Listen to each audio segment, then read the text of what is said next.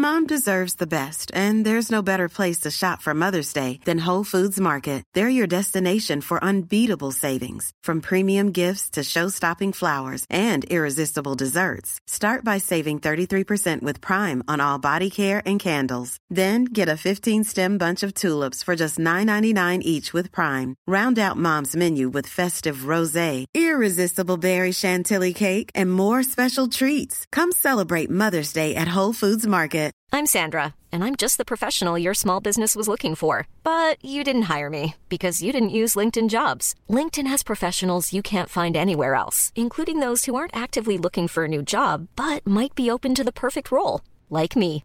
In a given month, over 70% of LinkedIn users don't visit other leading job sites. So if you're not looking on LinkedIn, you'll miss out on great candidates like Sandra. Start hiring professionals like a professional. Post your free job on linkedin.com/people today. Sandpets Radio, Australia's coolest podcast network.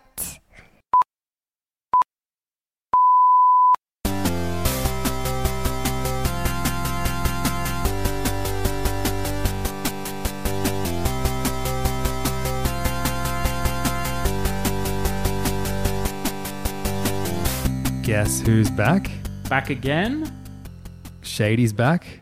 and he's What? joined us to talk about small game. Eminem. What was your favorite of the year? Do you, how many words of that Eminem song do you reckon you know? Which one? The one I was just singing. Guess who's back again?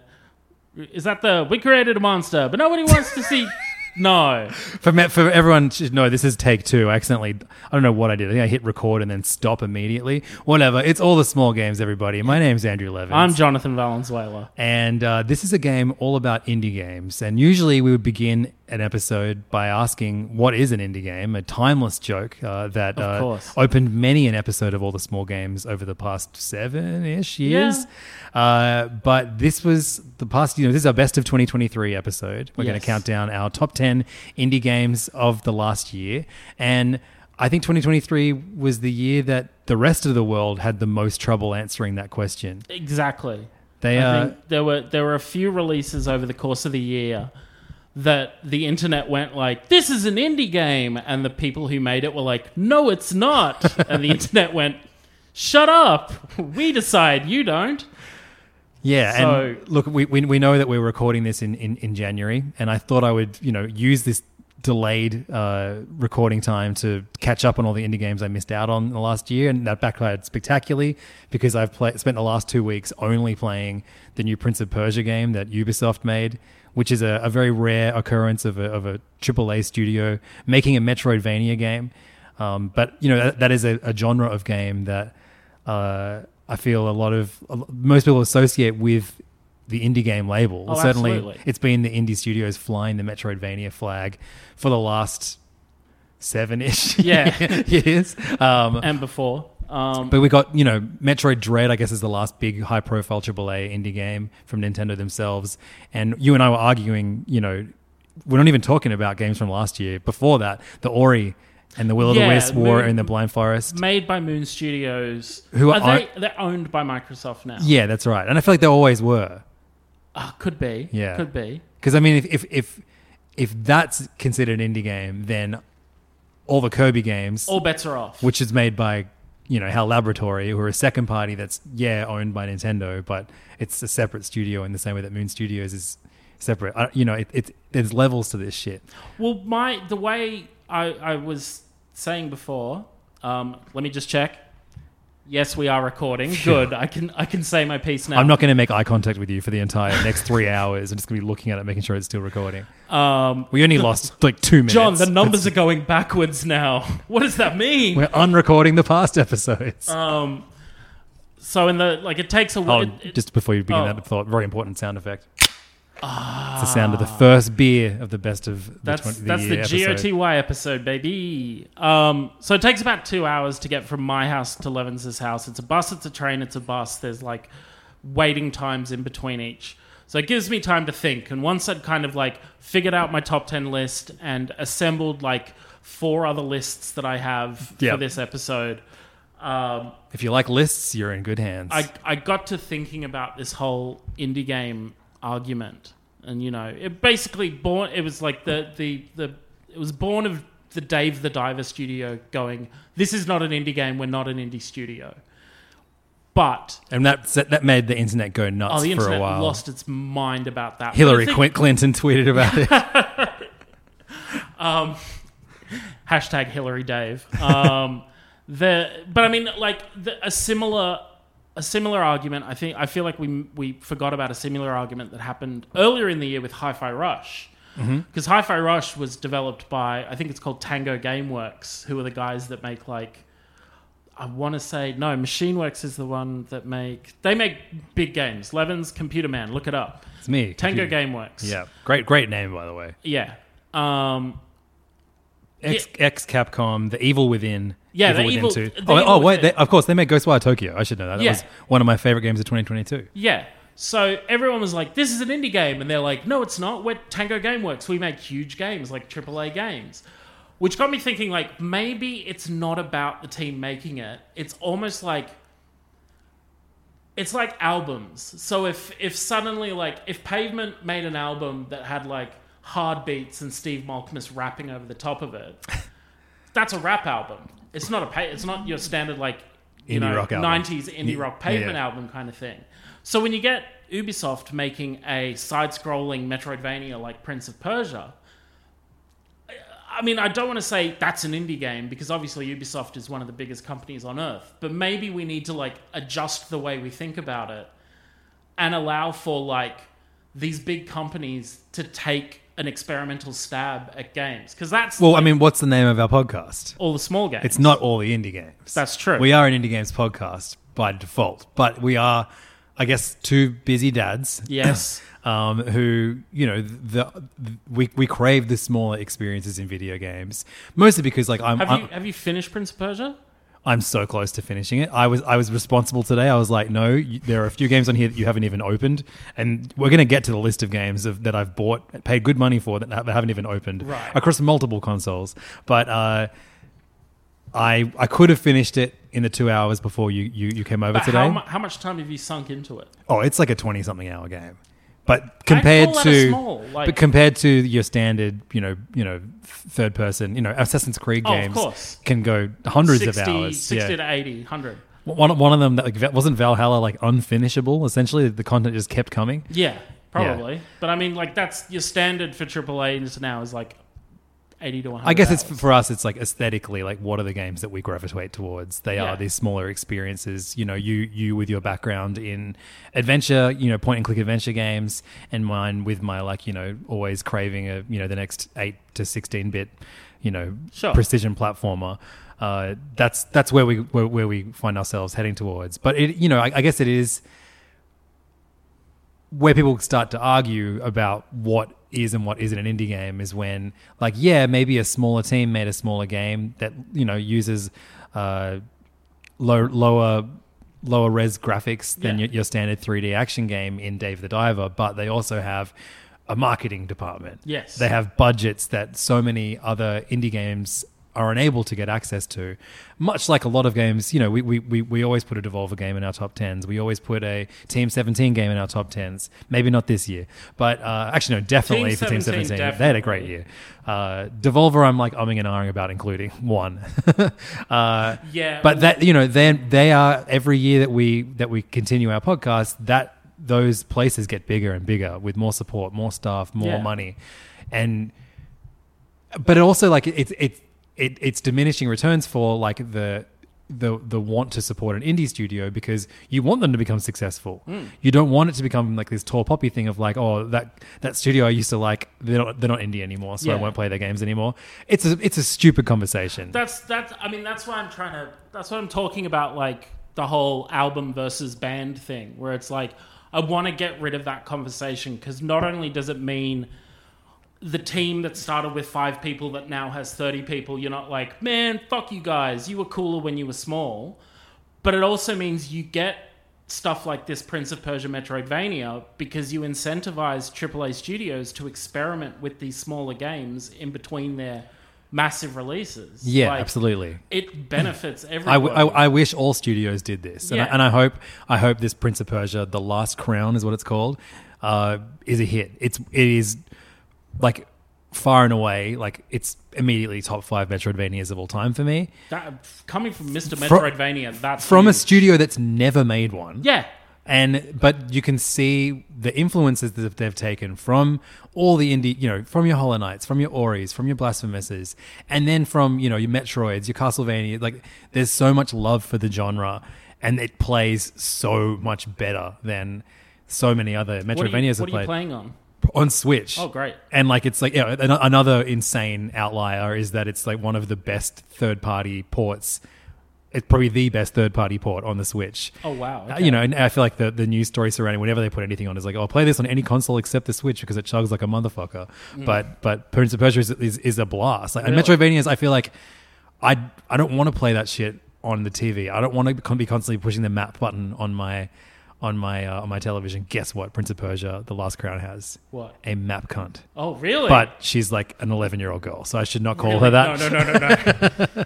But she even hums like Cornifer did in Hollow Knight. Oh, hell yeah. And That's a great design. it's like, it's like, choice. That's fantastic. borrow I feel like no other genre of video games like liberally borrows from the good ones that came before it Yeah. in a respectful way than Metroidvania. And this is just such a fucking testament to like, oh, this is maybe the best genre of video game when it's done well.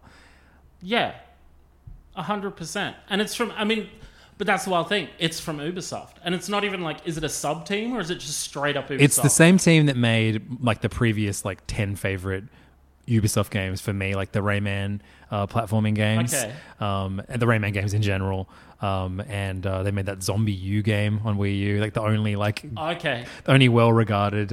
In fact, that and Rayman Legends on Wii U were like the only well-regarded third-party games. They're a studio that like can work well with Nintendo hardware first and foremost, and also they're just good. Yeah. It's like it's a good, Ubisoft have so many different studios. I love that they're just named after the different cities that they're in. There's Montreal, there's... Montpellier, I think that's the one that made this one. okay. Yeah. But if you look at... Because that's the, like... Thinking about 2023 in terms of video games, there were 2 narratives over the course of the year that stood out most. One of which was absolute red letter year for video games. Mm-hmm. Like... Baldur's Gate 3, Alan Wake 2, Legend of Zelda, Tears of the Kingdom, Mario Wonder, there was Pikmin 4, Pikmin 4, Paper Mario RPG. Was yes, that- do we want to talk about, before we get deep in the weeds, aka the indies? Did you end Breath of the Wild? Did you end Tears of the Kingdom? Tears of the Kingdom. Did you end 2023 having played predominantly indie games? Or Yes. Okay, for me, no. Right. For me, it was like, I guess my kids are getting older, Mm-hmm. and they want to play Nintendo games, which is like, somewhat of a passion for me. Sure. And so we're gonna begin every morning by like, getting ready for school, and then we get that spare half hour before school. We're playing Pikmin 4, we're playing Mario Wonder, we're playing the remake of Super Mario RPG. It was such a good year for Nintendo first party shit that like that took up, and then on like. For a good chunk of last year, I was also playing Tears of the Kingdom as well. Sure. So definitely like the most played type of game for me last year was first party Nintendo games. And only in the last like few months was I like, shit, better play some fucking indies. Whoops. Look, I poured 150, 200 hours into Tears of the Kingdom. Did you finish it? Yeah. I didn't. I reached a point where I was like, I wanted to do everything, and then all the other side quests were like, hey, collect 500 of these things and I'll give you a fabric for your glider. And I was like, get fucked. I'm gonna go take a run at Ganondorf now. This is like, I'm done. For me, it was the realization that I played 100 hours and that I was still nowhere near finished. Yeah. And I was like, I just need to break from this game for a while. Because, I don't know, I guess it is that, I don't want this to be the only thing I play during these 3 months. I want to play these smaller experiences. I still like, that's still my favorite thing. So yeah, look, it's been a strange year for me. I had the most systems possible to play video games on, and because of, I guess, like, one of my new focuses in life, which is making videos about content instead of actually enjoying it. Sure. That took up a lot more of my time. I think ending the year in terms of media consumed, I think reading manga is still like my number one, and video games close second. But I now can play video games at home on 2 different Switches, a PS5, an Xbox Series S, a Playdate. So that hasn't changed from. Or I have an extra Switch since when we last. I was going to say best of the year there's a second one in the mix. Well, when we went to Japan, we had to take 2 Switches. That was just the way it went. So, and I played Dredge for majority of my month in Japan. Great travel game. Oh, okay. I assume we're going to hear that more about Dredge later in this episode. Yeah. But we can now I've now got a Steam Deck. Yes. And for the first time in my life, a PC that I can play video games on. Of course. Probably the platform that I've played the least amount of video games on. I still find it very daunting, but also it's in my office, which reaches temperatures of 45 degrees on a 40-degree day, and there have been a lot of those lately. So PC gaming is a winter activity for you, akin to skiing and snowboarding. Using your PC in that office is going to be for cold times. But I played a shitload of games on my Steam Deck. In fact, I would say half of my list are Steam games. For me, putting this list together, and my idea of defining what an indie game is and why I do this podcast. Like, there was a moment of like darkness where I was like, it wasn't even about like putting the time aside to record this episode. It was like feeling like I hadn't done my due duty of playing so many indie games, and then being like, oh fuck, I don't want to show up and have like a top 5 and that's it. Yeah. Not that it was ever that dire. As soon as you actually start writing down, you're like, oh, I actually played quite a few. But I saw how many people downloaded last year's episode. Okay. And I was like, shit, it's like, it's over 2,000. That's pretty sick that people are, even though we hadn't done an episode for a year at that point, people were like, oh, cool, it's the best of the year. Yeah. It's this fun hangout. We have had one beer, by the way. The first beer of the episode was, it's called Toru, and it's from the New Zealand Garage Project brewery, my favorite brewery in the world. Right. It's a wild ale. So it's been a wild year, so we had a wild ale. Damn straight. This beer is now, you can't get any more. This is the last. I wanted to share it with you. Oh, damn. Thank you. I managed to find like the last... I am wild honoured. The last 3-4 packs in Sydney and took them away with me on one of my holidays this summer. Okay. And I came back with one beer and I was like, I'll save that for when John comes over. Yeah. One more silver bullet to kill this werewolf. I can't remember what my point I was trying to make. Oh yeah, what I think about with indies is, it's less about what is and what isn't an indie game, but to think back on that, which teams have budgets, or it's not even about money. It's like, what were the indie games that I played that I didn't see many other people talking about? Yeah. So there's quite a few of them on here. I think, having access to something that I can play every Steam game on, two things that I can play every Steam game on, has just changed the way indie games are for me. I can play everything now. Yes. I'm unstoppable. And you can get down on like Steam Next Fest and that kind of stuff. And I find that annoying because it's like, I don't want to play a fucking demo. I see where you're coming from. And that is less about that. I think demos are awesome and really, really good. I guess I'm time poor, and is there a way to say, like, I'm and racist? I'm doing good now. Yeah, you know what I mean. And I can afford to support games, even if I'm going to like play an hour of it and go, you know what, this game's not for me. I don't need a demo to do that. Okay, that's not. I mean, look, I always, whenever I get to Steam Next Fest, it's always to borrow from another thing. My eyes are bigger than my stomach. I'll always be like, oh my god, this, and I'll play 3 of them. Sure, yeah. And like, I love the 3 that I've played. But then it might be like that night is done, and then the next night, because to play Steam Next Fest, I got to get my laptop out, and I got to sit on the couch, and playing on the laptop for some reason commands more attention than the Switch does. Mm-hmm. So I'll be sitting there watching TV with my wife, but I'm not, because I've got this laptop on my lap and I'm focused on it. And I have headphones on because I want to hear the sound as I play and all that kind of stuff. Second beer. It's a filter, XPA. XPA, good beer. Good, just solid. Yeah, solid foundation. I've got a lot of lagers, so I thought we'd get some ales out of the way because I know that's your drop of choice. Why, thank you. So by the time I force you to drink some swill, you'll be a few beers in, you'll be like, you know what, this is actually the best. This is great. And I mean, with the Switch, like if there's something on that I want to see on the TV or I want to have a moment with Joe, I hit that power button, goes off, hit the power button again, comes back on exactly where I was. Mm-hmm.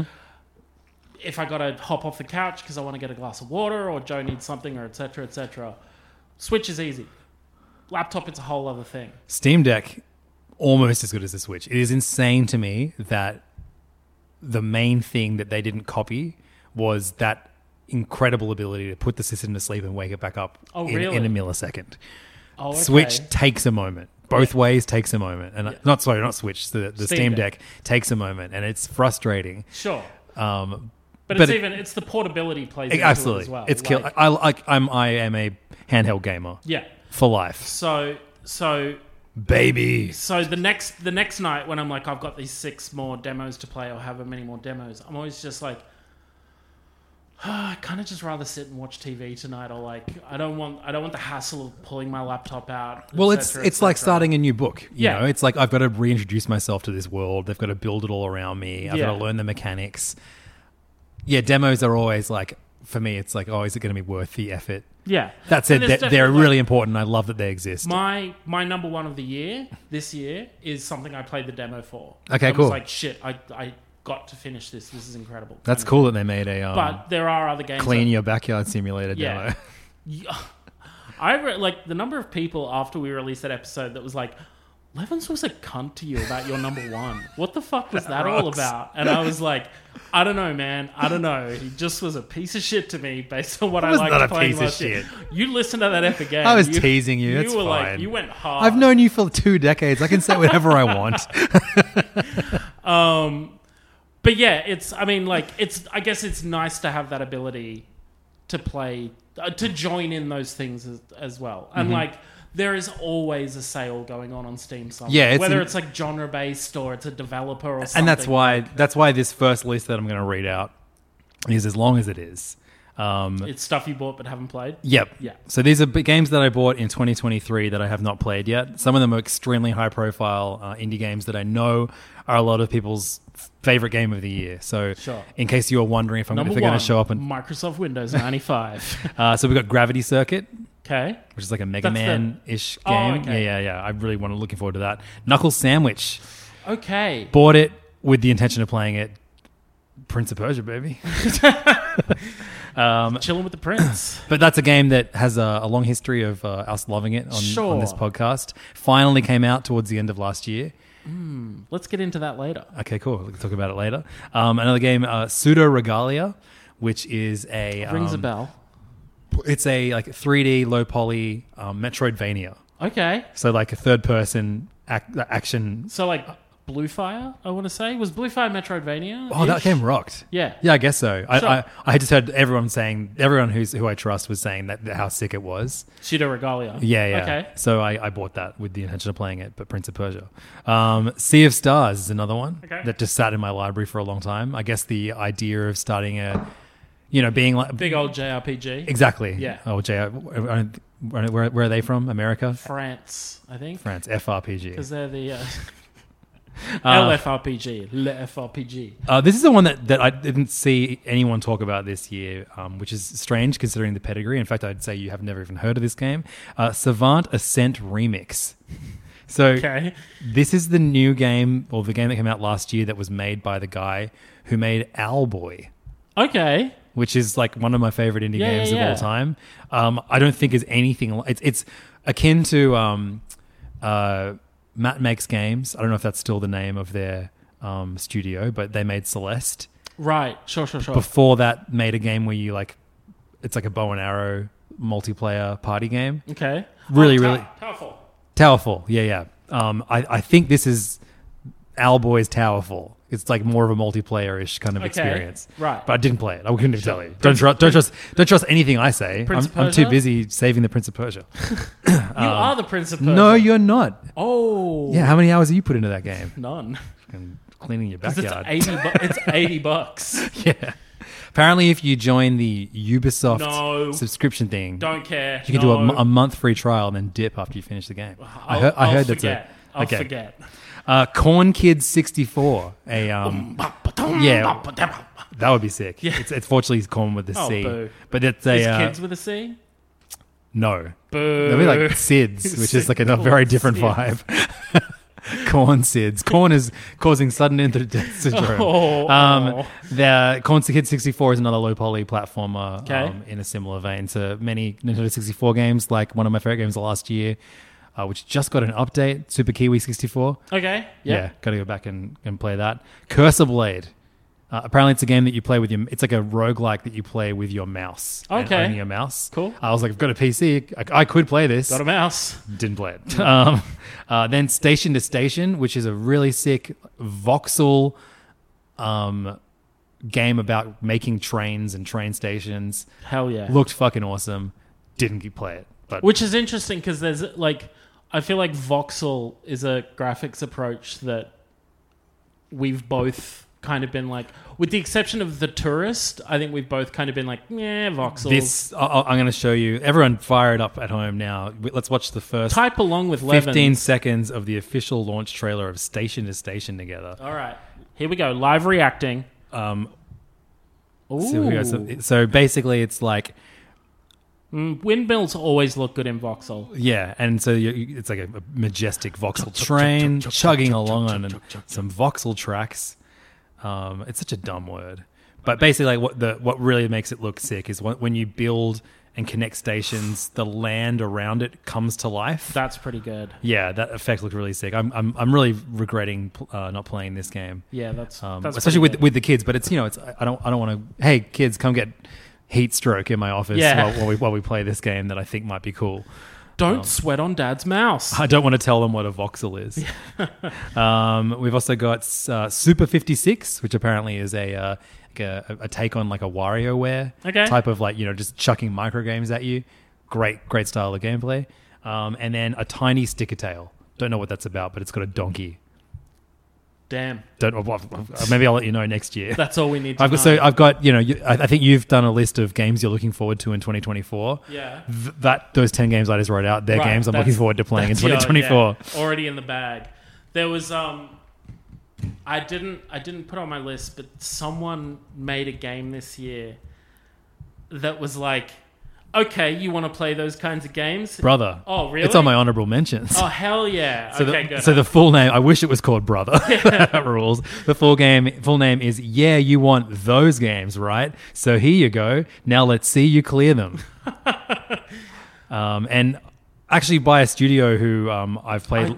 So it's the same studio that made the Katamari remasters. Oh, okay. I knew it was... I tried to look up the article on Wikipedia, and it just went like, error, article not available. And I was like, what? Like, you asked me for money. Why? So it was very funny to me to be playing that game instead of like, Pizza Tower. Sure. Like during my first month of... The first game that I actually played a lot of on my Steam Deck was that. Oh, nice. Which is basically... a collection of, I don't know if you've ever been scrolling on Instagram or Facebook and you see a video for a game where it's like, you've got to remove these poles and one will make gold slide into your room, the other will slide lava. Yes. And then you have some dumbass filling the room with lava and you're like, you pulled the wrong pole, you idiot. But then you actually download the game and it's nothing like that. Yeah. I think Evany is the name of that game.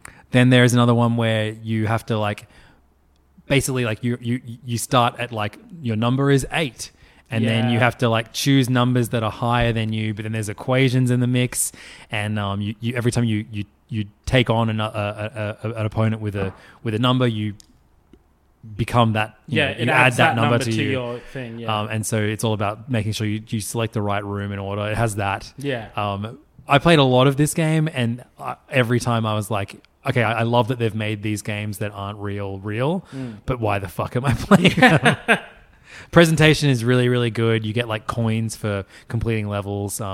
Really like, fun, tongue-in-cheek silliness, but at the end of the day, those games could only hold my attention for so long. Oh, of course. Yeah. I always, whenever I see those ads, I'm always like, this is the most unsustainable game design imaginable, basically. So yeah, it's cool that it was kind of like a novelty thing. Yeah, totally. And the name is just that name alone. I think, apart from, points off for not having the word brother at the beginning. True, yeah. It should be called Brother. You want those games, right? So here you go. Now let's see you clear them, brother. All right. Are we... I feel like we've been absolutely wandering around, which is fantastic. It's what it's about. Shall we talk a little... Like, shall I talk through one of my lists? What I missed out on this year? Yeah, let's do that one. Cool. Yeah. So this is Sim 11s. This is not specifically on Steam. This is just in general what I didn't get around to this year. Same as 11s. Wait, All right. I remember that. Did you just do a second follow-up? No, it was Your bonus had the fizz went up had the an back of my aftershock. throat, and I was like, oh god. Based on complaints last year from Levens where I wasn't burping directly into the mic enough. So yeah, similar to Levens, I am a busy guy as well. I have a full-time job. I have a toddler daughter. There are days where I have the best intentions in terms of hey, I want to check out this new game or I should try this. But it gets to the end of the day and I'm like, I just want to lie on the couch next to my wife and watch an old episode of Bob's Burgers or a TikTok compilation or Was it this past year that you did The Nanny, or I thought you were talking about doing that? We went back through we did The Nanny when Jo was pregnant, and we just we fell into watching it again when it was we're so exhausted, we just want to watch something that doesn't tax us. Let's watch a Nanny episode. That would tax me so hard.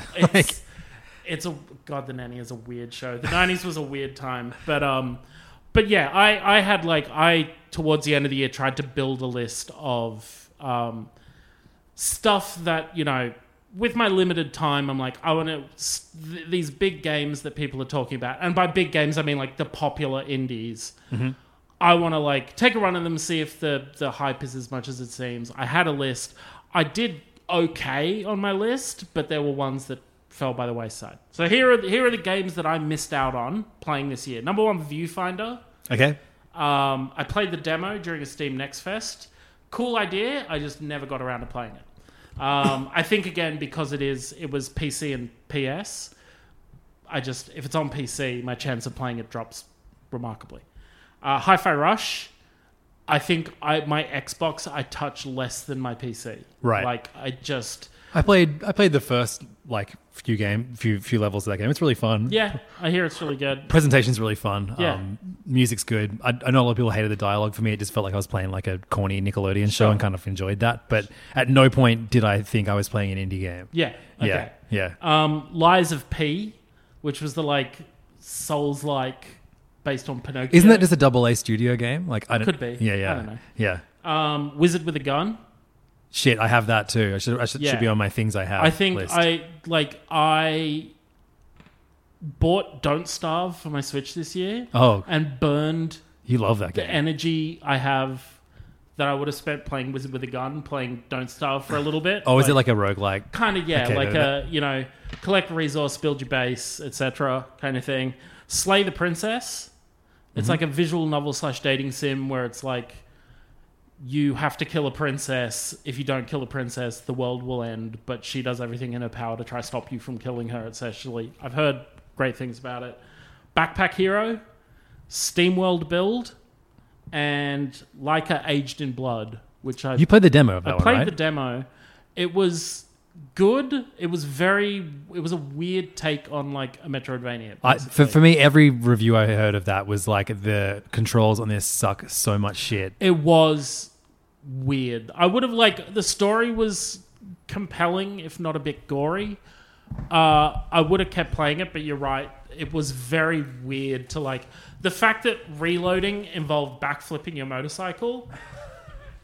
That's ridiculous, really. It was just it was kind of I get one run at the enemy, and if I miss and run out of bullets, especially it's one of those things where I feel because it's Metroidvania, if I'd gotten deeper into it and upgraded my skills, it might have started to click a bit better. But yeah, the demo, you don't really get to upgrade much, and it's the whole backflipping to reload thing is I've done a jump, I get one shot at killing these enemies. If I don't kill them, my gun's out of ammo, I can't reload. I just have to die and go back to the checkpoint. But those are the games I'd say that I kind of missed out on this year. And I know some of them trend more towards bigger games maybe, but maybe I'm just filling out this list. Lies of P, you said AA, that's fair. I mean, but again, it's everyone's interpretation. I feel I think it's cool that game definitely got its time in the sun, considering it is a smaller studio. Yeah. That rocks. Well, look, you brought up one of my honorable mentions in your games you didn't play. So may as well do the honorable mentions before we get into the top 10. Backpack Hero. Okay. So instead of basically you got here today and we could have hit record straight away, but I had not put any of my games in any order. Sure. Because the hour of time that I had to do that today, I instead played Backpack Hero. Right. And it would feel facetious to try and squeeze it into my top 10, Yeah. but that is a tremendous game. Really? Okay. It's so sick. You would love it. Yeah. Look, I don't have much time in my life for roguelikes, but this is one which has a little bit of the like town builder sim element that what's the like devilish animals, the animal cult of the Lamb. Right. It has a little bit of that element where like, you're doing your dungeon runs, then you're bringing the resources back, and then you're rebuilding the town. A bit like Moonlighter. But yes, and a Moonlighter, I just did not connect with at all. Sure. This game is so fun. The main conceit of you're not battling so much as you basically get a magical backpack that has, when you first start each run, you have 9 inventory slots, and that's just enough to have a shield, a sword, and a meal, which you can eat to give yourself more energy. Mm-hmm. Then you have basically a dungeon that you traverse through. There are what's the RPG battle system? It is called when you're going back and forth. Oh, turn-based. Turn-based battles. You have turn-based battles. I should have let that song keep going. Yeah, See where it goes. Who knows where it went? Yeah, it could have been a hit. T-Pain walks in through the door, starts doing the chorus. Basically you have so many points of energy that you can use the items in your inventory to take on different villains. As you defeat them, you get more backpack slots, you get more items that you need to fit in the backpack. Occasionally you meet enemies that drop hazards that you then have to put in your backpack somehow, whether that be by like getting rid of stuff in it so you can take it on, or you lose like 12 points of health. Right. So much fun. Really, really cool. And just looks great. Music's sick. Great game. Cool. Backpack Hero. I wish I could have played more, but sometimes you got to save that Prince of Persia. Of course. He ain't going to save himself. Gunbrella is next on my list. This could have, I guess, if it came down to it, I could have squeezed this into the top 10. It was one of the few Devolver games I played this year. Devolver, I guess at some point during the podcast, if we were asked, what's your favorite indie studio, we probably would have both put Devolver, certainly at a time. And they still put out excellent games. And this was definitely a good game.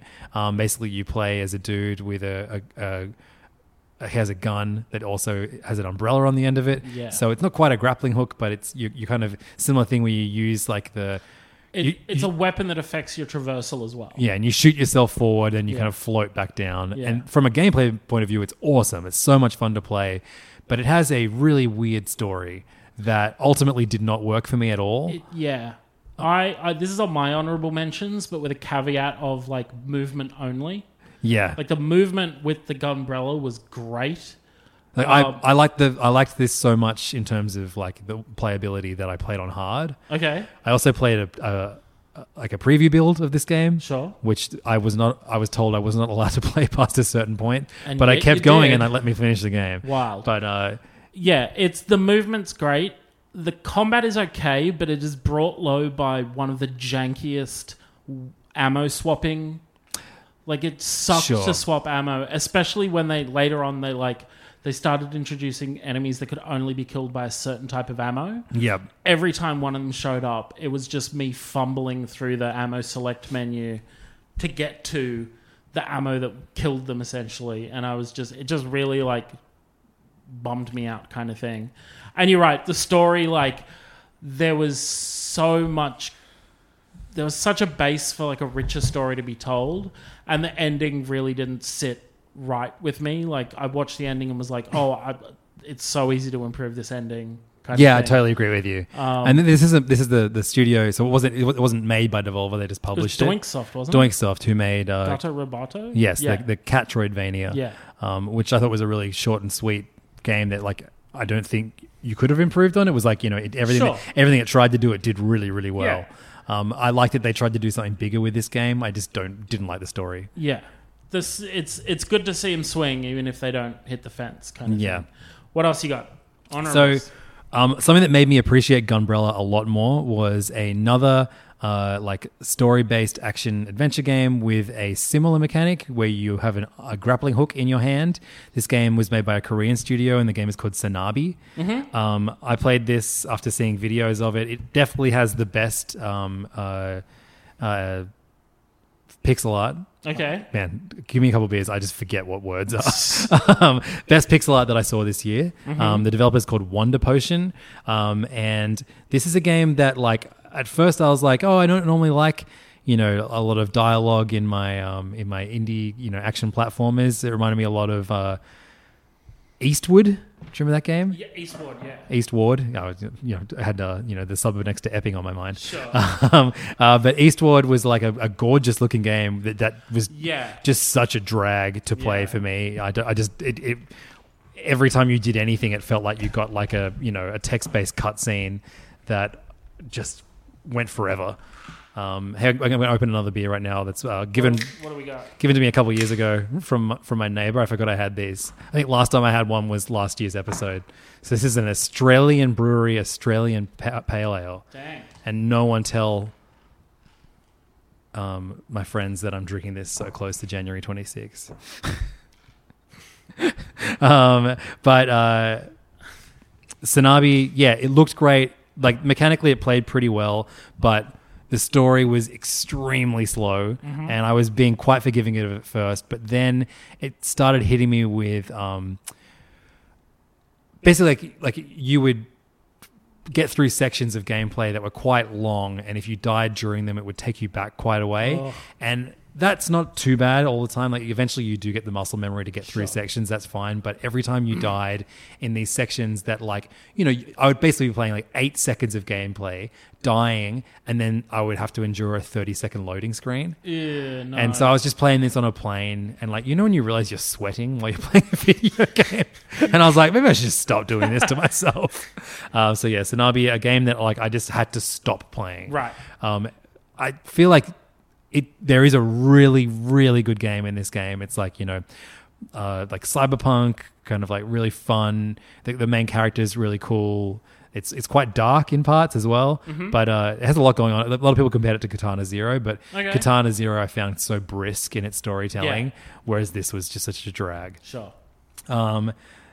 Sticky Business, one of the few games I played on my PC. Sticker selling. Yeah, you basically basically? you start a sticker Management company simulator? and you have to make stickers and then sell them and then use the money to make your business better. Okay. Never played one of those dumbass cozy games before. Loved it. Wow. Really, really fun.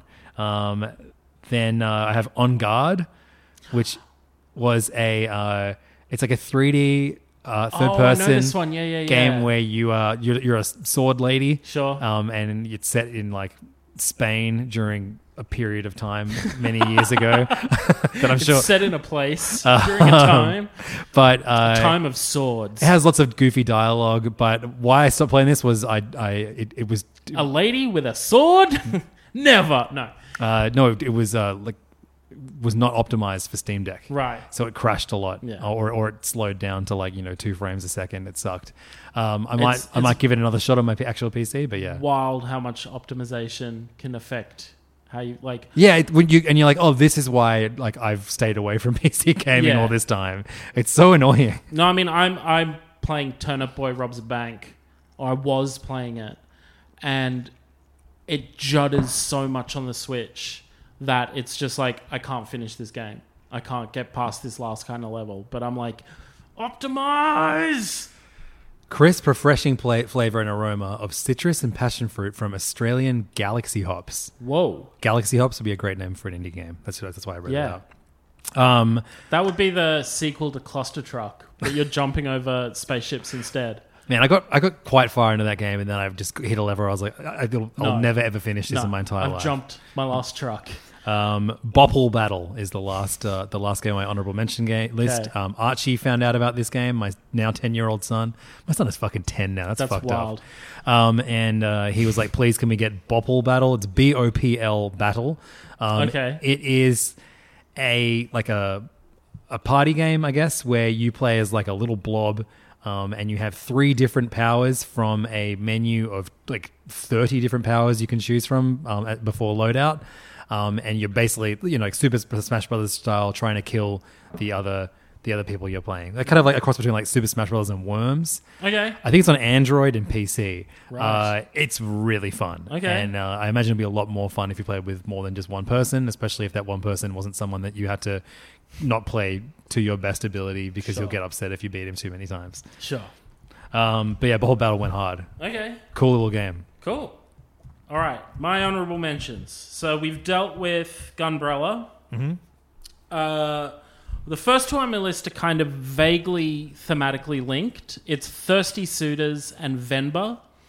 Both of them made by like teams from India. Okay. Or unless I Google, I can't be sure. Like South Asian culture kind of thing.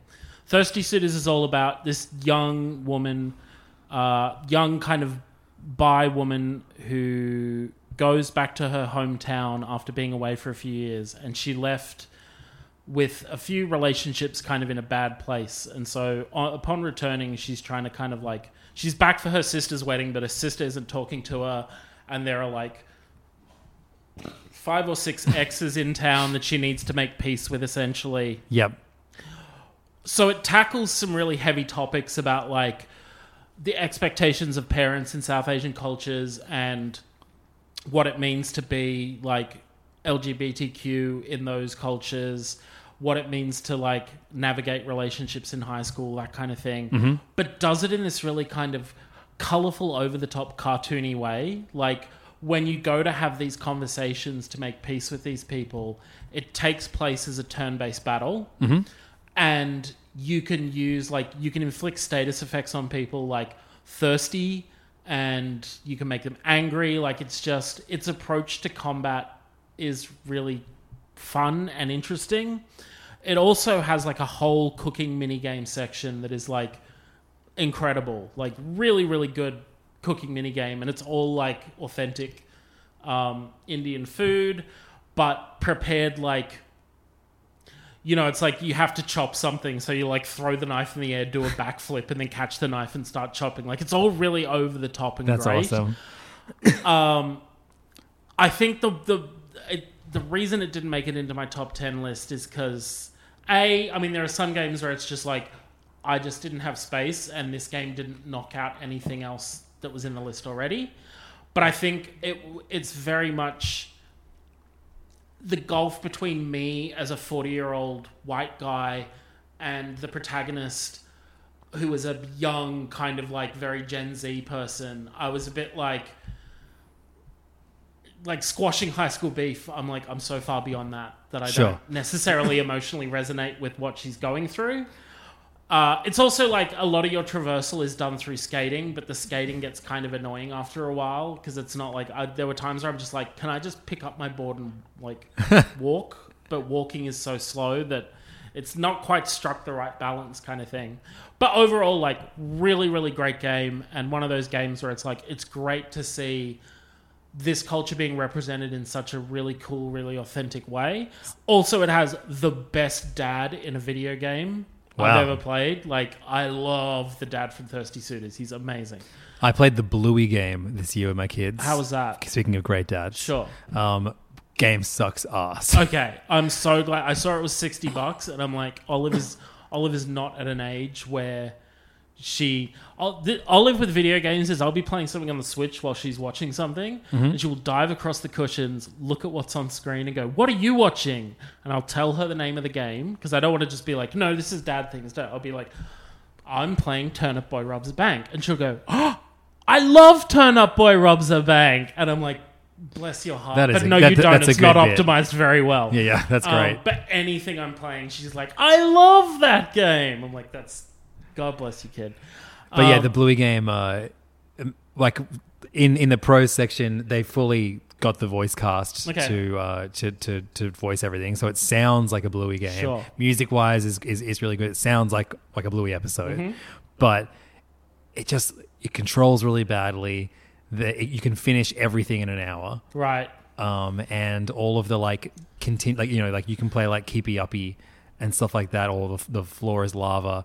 But it just reminds me of like like a licensed game on like the PS2. Sure. You know what I mean? Like the Simpsons game on my DS. Yeah. Yeah. It's like we've come so far past this point. It's so frustrating to me that it was made by, I think, a British development studio. Like, imagine if it was like, the Unpacking devs who are Brisbane based, Sure. just like Bluey is, made the Bluey game. I wish it was an Australian production, but they really, like, one of the biggest fumbles in Australian history is that Bluey is technically, from a merchandising point of view, a British. Because the BBC owns owns the rights. Like, how the fuck did that happen? Yeah. Well, it's so lame.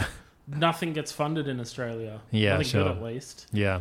The second game in the same theme is Venba. So Venba tells a story of a couple who emigrate from India. I believe it's India. I could be wrong, but subcontinental. Yes, India. So these guys India. This is very much about like Tamil culture. Yes. So these guys, India, it's about a couple that immigrate to Canada. The last game was Sri Lankan, by the way. All right. Sri Lankan. Seattle-based studio headed by a Sri Lankan director. Something Loop. Avaloop.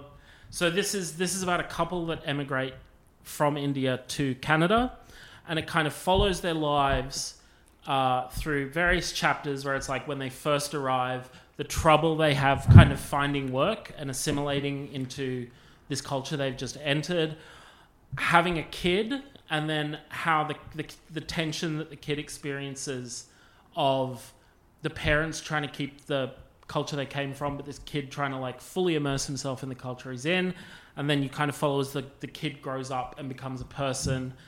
And all the way through, each chapter is kind of anchored by a meal. Mm-hmm. And one of the sort of one of the things they like sell it on is that it's almost like the recipe book you have was damaged. It's your playing as the woman at the beginning of the game.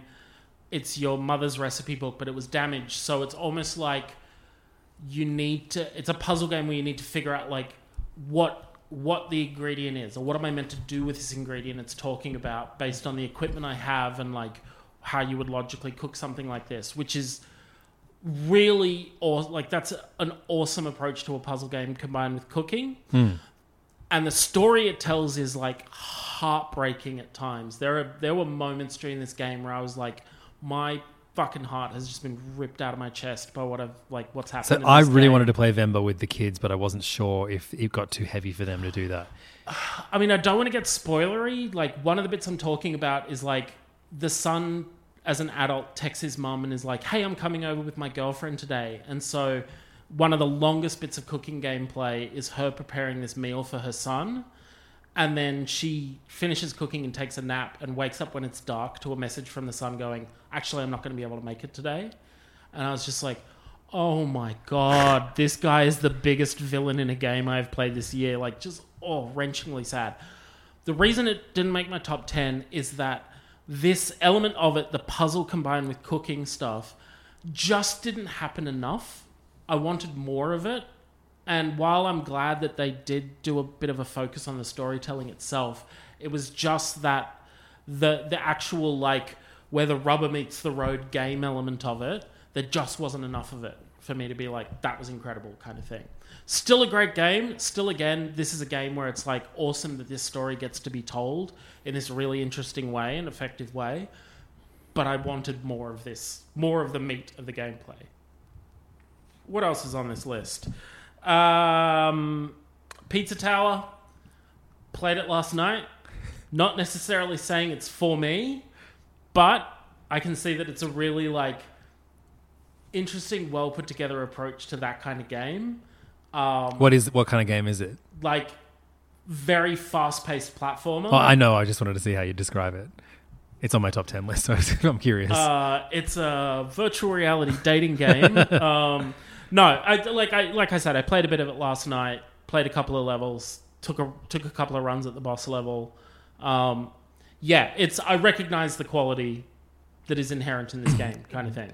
You get over the frustration that comes with those first few levels as soon as you start getting extra abilities added to your repertoire of moves. See, that's the wild thing is I'm already like, I have an overwhelming amount of moves here. Okay, like right. in the first couple of things. And also, I'm playing it on the Xbox controller, and I keep, you can do a super jump where you're like racing and then you press up and you'll squat down. Yes. I keep doing that at the wrong moment and totally breaking my momentum. Great. Which is frustrating. I mean, I know that's my hands at fault, but I didn't put in a ton of time into this game, which is why I didn't make it into my top 10, but I still think it's worth a mention because it is obviously a really, really good game, made well and made with passion kind of thing. Kingdom 80s. Have you ever played any of the Kingdom games? Oh, yeah, like the... it's like a building thing, yeah, one, right? You side scroll, you kill monsters, pick up gold, and then build your town kind of thing.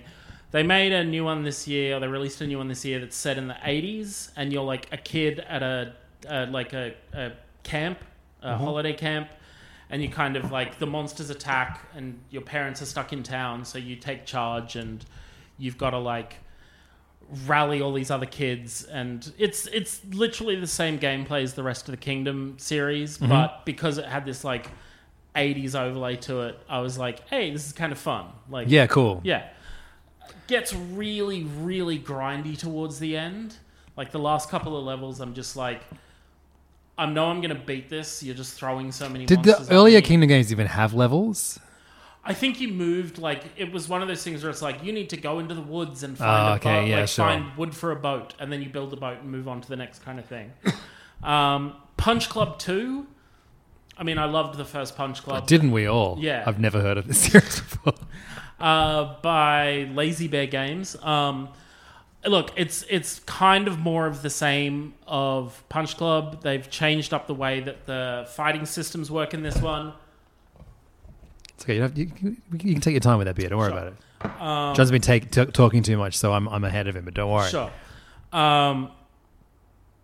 Yeah, it does what it does. It does it well. The story is even more over the top and weird this time. It's like set in the future and all this kind of crazy shit. Ends on a cliffhanger, which I was like, oh, fuck you, just finish the game, please. But again, gets like a little grindy, but enjoyed it. Bomb Rush Cyberpunk. Caveat, only for the soundtrack. So you didn't like... Did you have any... I like, never played Jet Set Radio, Yeah. and I think that's what's holding me back, is like having nostalgia is not there. The nostalgia in the game. The soundtrack's great. It's awesome. But a lot of the time during the game, I was just like, this is a not great skating game. Like, just... like, there were bits where it's like... Because, did you play it? No. Okay. But there's bits where you pick up extra tags. But the tag is like... It's represented as like a two-dimensional thing, and you have to be so exact to pick it up that I got hair-tearingly frustrated trying to like repeatedly running this thing to like try get it. And it just, as a skate, like it's kind of like, oh, there's score attack bits, but you can only do 4 moves kind of thing. And then it just gets repetitive and kind of... But the soundtrack is great. Gunbrella we talked about. Finally, it came out. Full version came out this year, even though it's been out in early access for a while. World of Horror. Right. That's that like... Yeah, I bought that on PC, or on Mac, Yeah. years ago. I never played it. Yeah, it's the black and white H.P. Lovecraft. It's on Switch now too, right? Yeah, it came out on Switch. Junji Ito. esque horror game. Yeah, where it's like you play a character in a town that is slowly Haunted. sinking into madness as the old gods wake up. And you got to kind of investigate cases to stop what's happening. I wonder what I bought that on. If it's on Steam, if I went back to it, I'd just get the updated version, right? You'd maybe... I don't know if you have to specifically buy Macintosh or PC versions on Steam, or if it's just like you have access to the game, whatever system you're on. It's a good game. It's fun. It's tough. It's real tough, and it can be frustratingly tough. It's essentially a roguelite. But... damn, those Junji Ito-esque illustrations. Yeah. Horrifying as hell. That's it. That's my special mentions. Do you have any dishonorable mentions? I don't know. I guess, no, not really. I forgot. I left out, I realized I forgot to talk about one game. Go. a game I played on my phone. Ooh. Shout out to phone games, Roto Force. Okay. Which was available on phones and PC. And it's a twin stick bullet hell shooter. Ooh. You can play the first 3 quite long levels for free, and then you have to pay $6 or whatever to get the rest of the game. Highly recommend it. Love that model of I guess having just said that I don't have time for demos. Sure. But this is I like unlocking the full game for a small amount of money. Sure. I think is a cool model. You'd love it. It's really, really fun. Interesting. Amazing graphics and really satisfying gameplay loop. You have it's like you can move around a circle, right? And all the enemies are in the middle of the circle, and then you can shoot from one side of the circle to the other, and it rules. So much fun. Roto Force. Roto Force. So I have 3. Damn. 3 dishonorable mentions. Well, look, since we're about to talk about games you don't like, I'm going to open a beer I don't like. Right. This beer has been sitting in my fridge for 3 years. It's a peach Berliner Weiss beer. And I think we had one last year and we both agreed it was disgusting. So cool. welcome back here, buddy. Great to know I'm the garbage bin that you are pouring this beer into, Levins. I have 3. I have one that I genuinely dislike. Yep. With my whole heart. Holy shit. And the other 2, I'm just you just didn't hit the mark in a way that left me You blew it. Yeah, you blew it kind of thing. First one, this is the one that I absolutely really dislike. Oxenfree 2. And this is... Fuck, this beer sucks. See, he hates Oxenfree 2 just as much as I do. I say this as someone who loved the first Oxenfree. Hold on, I got to try this. It's not that bad. No, it's pretty bad. Oh, yeah, no. It's a bad sour. No. Yeah. Yeah. Well, we've got a glass of this to polish down. Great. Yeah, I say this as someone who loved Oxenfree 1. Oxenfree 1 fucking ruled. It was so well done. Oxenfree 2, it's like they took everything about Oxenfree 1 and went, no, let's flip it to the other... let's flip the switch so it's the opposite of what it was. One thing I loved about Oxenfree 1 is as you're exploring this island, you're never quite sure what you're going to do next. Mm-hmm. In this one, it's we have to turn on 3 transmitters on this island. So you always know... Your burps are funny. Thanks. I'm going to laugh at your burps. It's you need you to... burp with your whole body. It rules. It's incredible. It's a gift. I burp with my soul, brother. Yeah, in this game, it's you got to turn on 3 transmitters. So you already, your journey's already mapped out. You know what you're doing over the course of the game, which takes away that great, oh, fuck, what next kind of thing.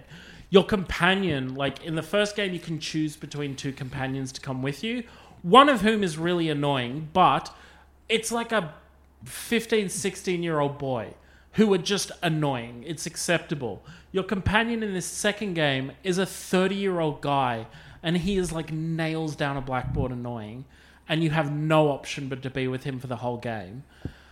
And the final decision you have to make, and I really don't want to spoil... Do I want to spoil it? No, I hate this game so much. No. The final decision you have to make is such a no-brainer that I'm why are you presenting this as some kind of climactic moment in the game? Of course I'm going to choose this character for this thing because you've set the entire game up around that. Just absolutely left a bad taste in my mouth playing this game. It just... Real bad.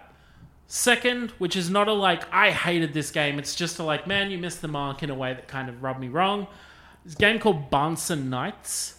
So it's this series called Pixel Pulps. There's Mothman 1966, Varney Lake, and then the newest one is Barnson Knights. And they're all ostensibly horror games. They play kind of like visual novels. It's very much you hear a blood-curdling scream in the woods. Do you run left or run right? And if you say run right, it might be well, the vampire got you. But if you run left, you survive and the game continues. And I'm doing a very... Bleh. It's a very simplified version of... I'm simplifying the kind of gameplay a lot to get the point across, but that's sort of what it was. And there's little, mini-games in it that you can play. I've played Mothman 1966, or is it Mothman Chronicles or something like that. That was pretty good. bit of a weird story, but entertaining. I went into Boston Knights with really high hopes because it's like the story of the game is you're an undercover agent who is infiltrating a cult, a religious cult that set in a region of America that has a ton of tornadoes, and the leader of this cult thinks that hell is above us, not below, and tornadoes are the way of like the devil taking people up to hell.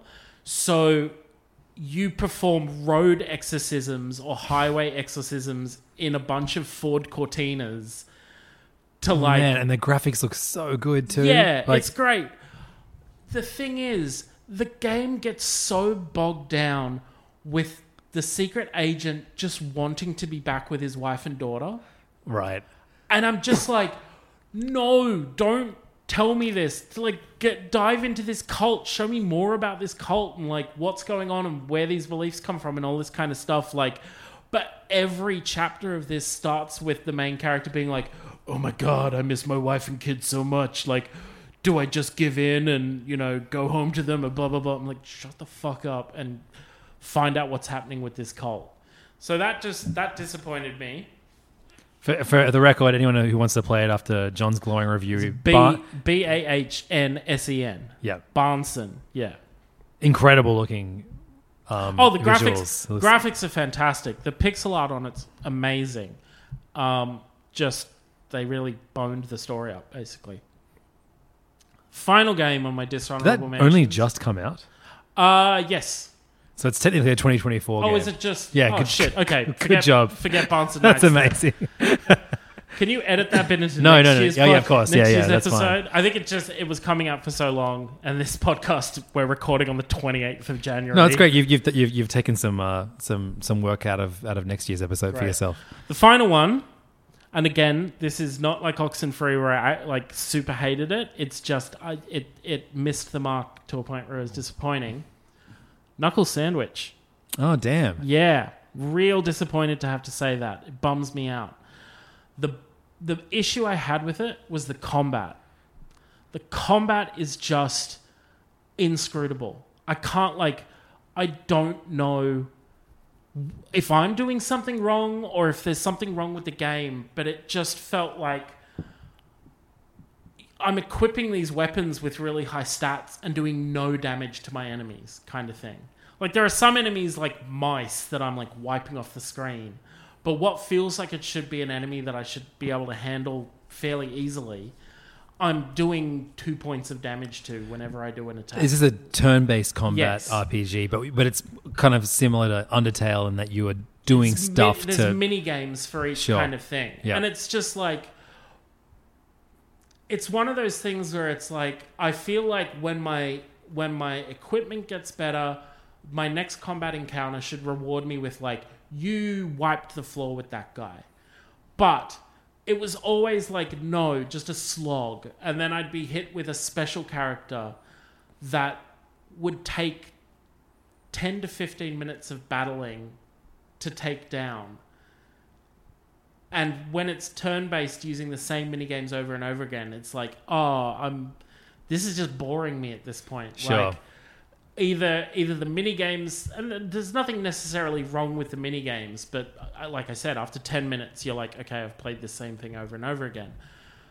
But if I'm not getting that like, ooh, I did big damage to that guy, hell yeah, kind of thing, then it's like, well, I'm my enthusiasm is scraping the road as I try to play this game. Sure, yeah. The story itself is like weird in a delightful way and very fun. I enjoyed that part of it.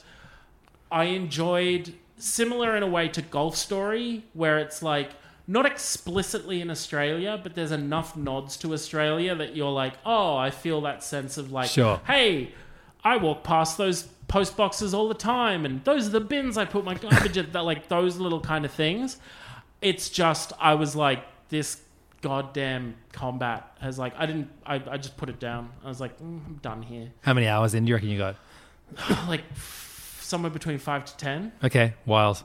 Yeah. What a bummer. Yeah, absolutely. Like, and for a game that we've been excited about, you know, and like you said, has a deep history in all the small games in our friendship.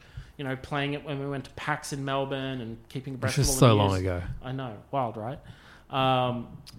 Yeah, it just bummed me out getting to play the game. It's like 2017. Like, yeah, I think 2017 or 2018. Bonkers. Yeah. So yeah, those are my dishonorables. Yeah. So we've been recording for over an hour. We are 4 beers in. Good-o. And hopefully this is the rock bottom. This peach Berliner Weiss. shout out to Peach Sauce. You suck. Yeah. By Sauce Brewing Co. I mean, that's a good name for a brewery. Should take a photo of us before we hit the top 10. Sure. Should this be? We'll decide if this should be the. It should do it before the top 10 and after the top 10 selfie.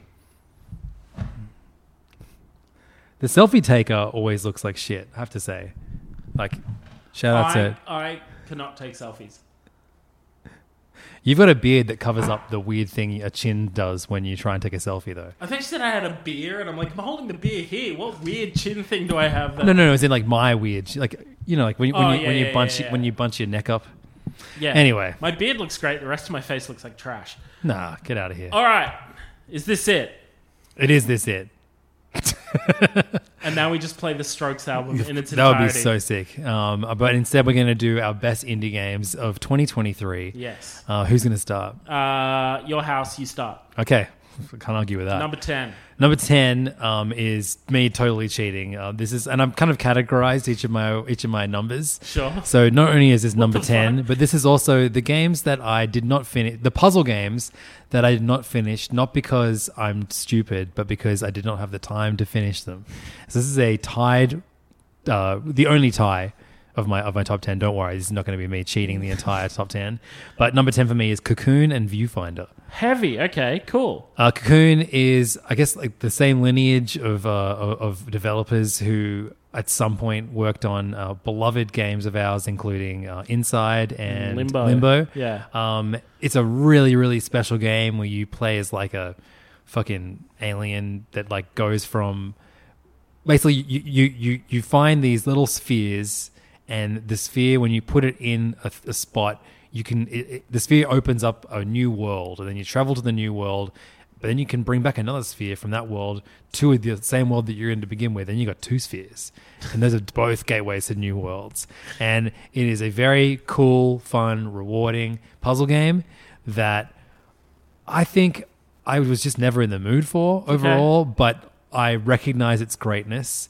I think were I in the mood to just smash through this in one day, it would be higher up on my list for sure. Sure. But instead, it is at number 10, a respectful number 10. Cool. I imagine it's a bit higher up on your list. It pops up. Viewfinder. Viewfinder is... Same deal? Viewfinder fucking rocks. Yeah? So good. But I played it with my son, and he hyped this up so much in his head, and then just wouldn't let me play it. So I basically, my gaming experience of Viewfinder is I only get to play it when he is too frustrated with a puzzle, and I solve the puzzle for him. Right. But it's great. Basically, the way you solve puzzle in this game is that you have basically anytime you find a picture, like a photo, a Polaroid in a level, it's a 3D, first person space. You hold the Polaroid up in front of the camera, and then you can set it in front of you, and suddenly it becomes part of the level, part of the background. You can walk onto the platform that was in the photo, or you can use it to like break through a fence or a wall to get into a space that you went into before. You can use it to create duplicates of things that will help you solve the greater puzzle in the level. Really fun. I wish there was more of a engaging story with Viewfinder or something like that. I don't know if I'm not even like a big story guy, but it just presents itself as like a bunch of like random levels to me. There's a brilliant moment early on in the game, which I think you may have experienced in the demo, where you start making copies of one of the photos and it starts glitching over and over again, and then suddenly everything around you like goes like, and it turns out you're in a simulation. Right. Is that in the demo? That's not in the demo. Well, this is very early on in the Sure. game, and then you're like the person that you're talking to is like, oh, if you could just try and reboot everything, that would be great. And then you do, and then you go back, and then you can solve the puzzle again. So then I liked that gave you context for what you were doing. Okay. But there was nothing to really grab me in Viewfinder besides an awesome idea. Not as good as Portal, obviously, but like, you know, it's in that same ilk of like very clever puzzle game ideas. Reminds me a little bit of Superliminal. And I hated that game, bro. Right, okay. Well, no, wait, no, did I hate that game? Which is the one that was fucking narrated by the Jurassic World chick?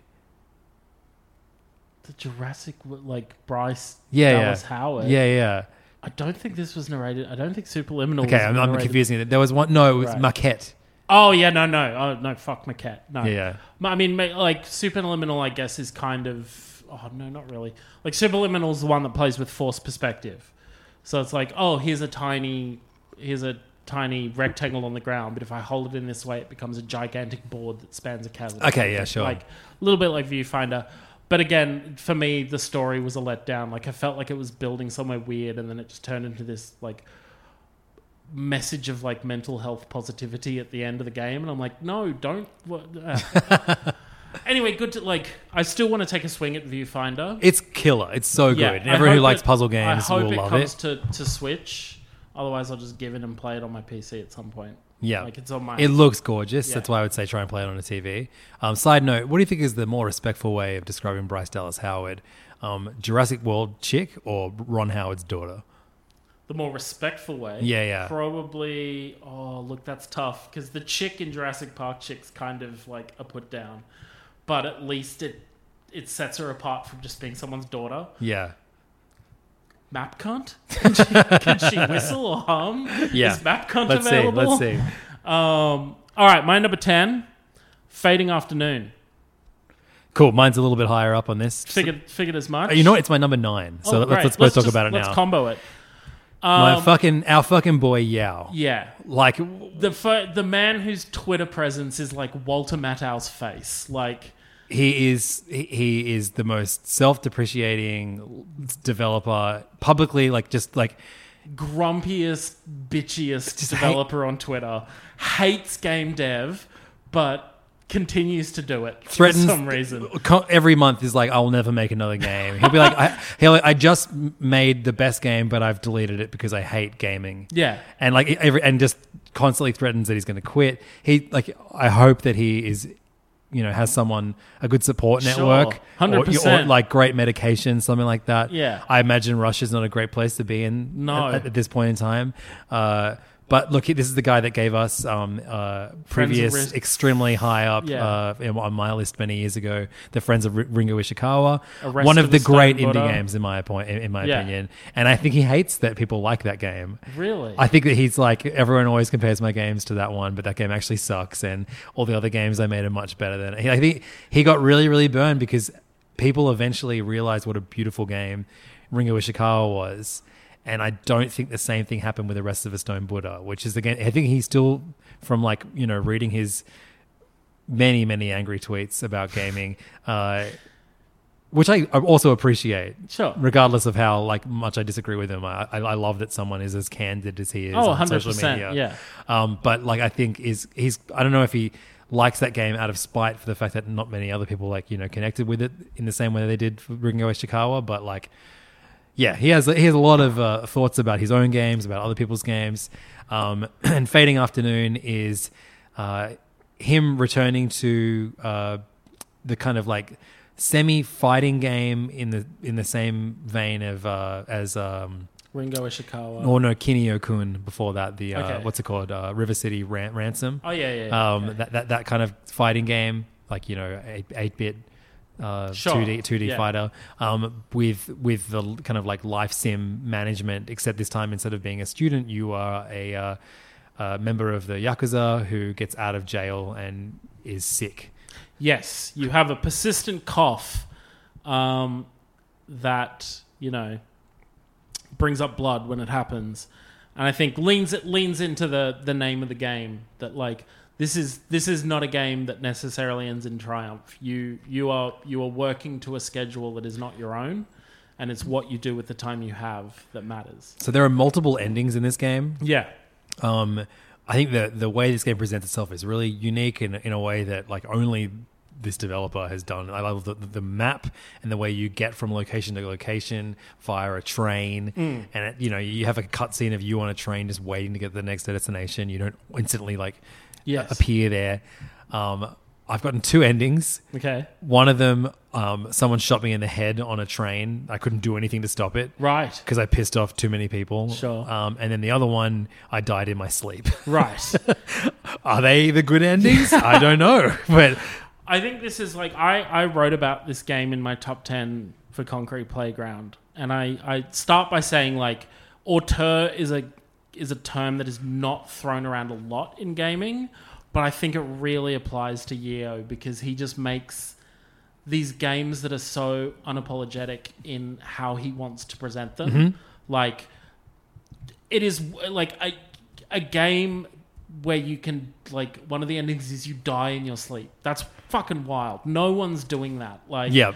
But he is just like, no, this is how this works. I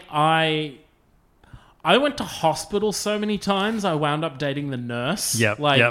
There's just so many, like... It's so beautiful that there are so many, like, little gaming moments that are emergent, and he doesn't steer you towards them. You just have to play and find them. Like, it has... The only thing, really, that has a tutorial in any part of this game is the fighting.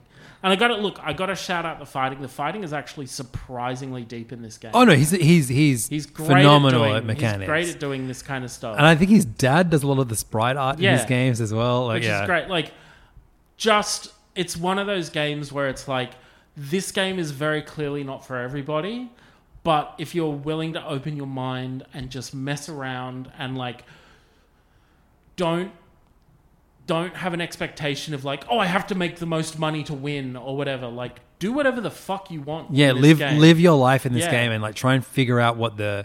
I guess, I got caught with my first run of this game. I guess, is this a roguelike? You know what I mean? I mean, the hilarious thing as well is there's no like restart.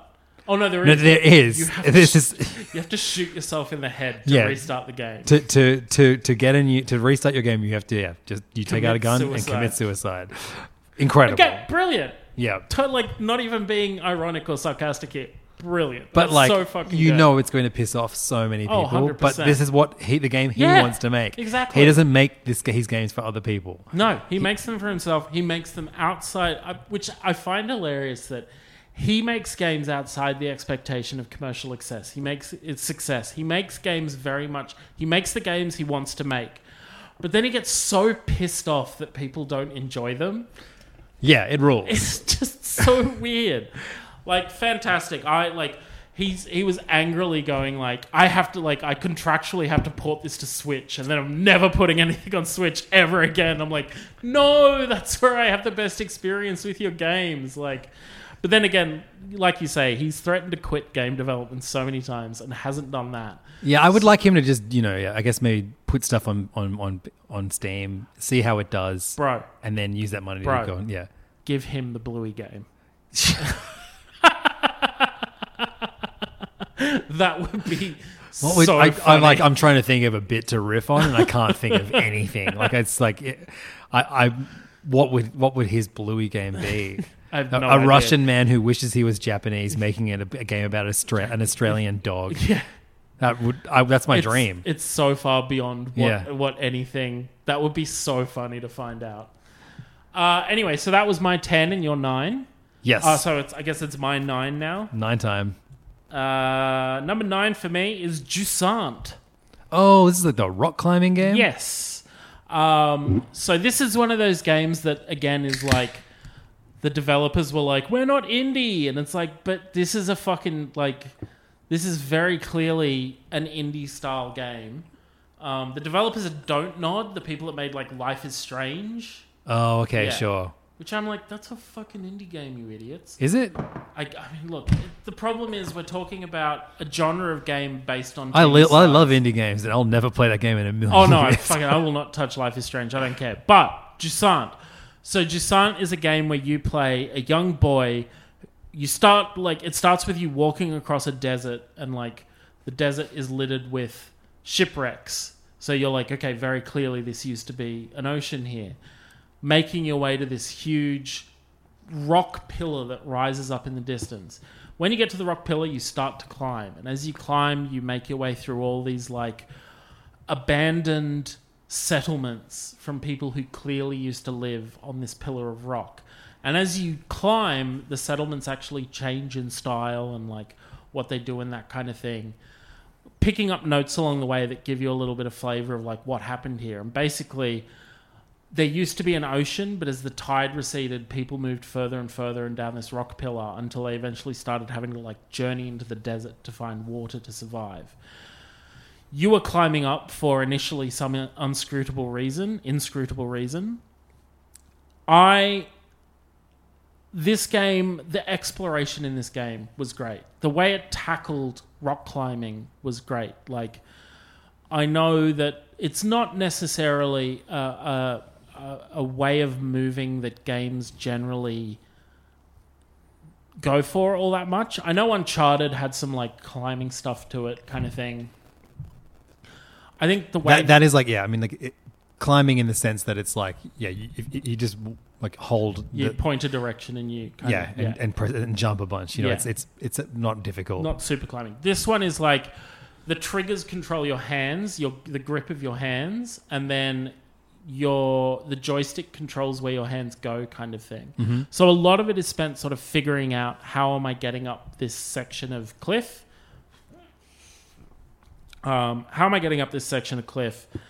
They throw in a bunch of different like mechanics to it. Like there are little creatures that look like rocks that kind of crawl along the cliffs. So you can like grab onto one and it'll carry you up, but only for a little while, and then it'll stop because you're too heavy. So you got to keep switching between them. Like the way it flips up the mechanics to keep the climbing interesting is great. I mean, it's one of those games where you are moving through a strange environment, finding notes from people that help you unpick what the full story is. That's my shit. I love that shit. I love that kind of storytelling. The reason it's not higher is because it does make some interesting choices in terms of like climbing routes. Like it'll be like, oh, this, like I can see a route going off that way and a route going off the other way. But then when you get to your destination, you're like, oh, both of those routes just went to the same place. Like, why not just have a single linear route that's more difficult rather than making me choose between the two? Sure. But overall, yeah, a great semi sort of... Oh, yeah, one of my other issues was when you get to these settlements, it can be a little bit like, give me more storytelling. Like, it's great to have the storytelling, but a lot of it is like... I'd get to an area that was like fairly big and have to like, I would just run around and be like, am I missing any notes here? Like, give me something that draws me towards it and helps me find the note, kind of thing. Mm-hmm. But otherwise, just a really great kind of like almost meditative at parts gaming experience that was just super enjoyable. Yeah, cool. Yeah. A lot Sweet. of fun. Number 8 for me is the aforementioned Pizza Tower. There we go.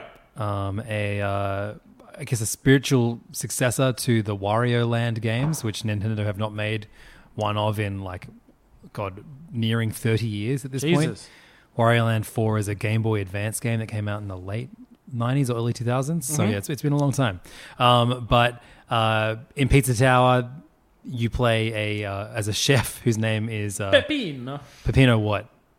Pizza. Peppino Spaghetti. Oh, really? Yeah. That's so good. It's a platformer game. Who's it developed by? The development team is Tour de Pizza. But their alias That is... just means Pizza Tower. Perfect.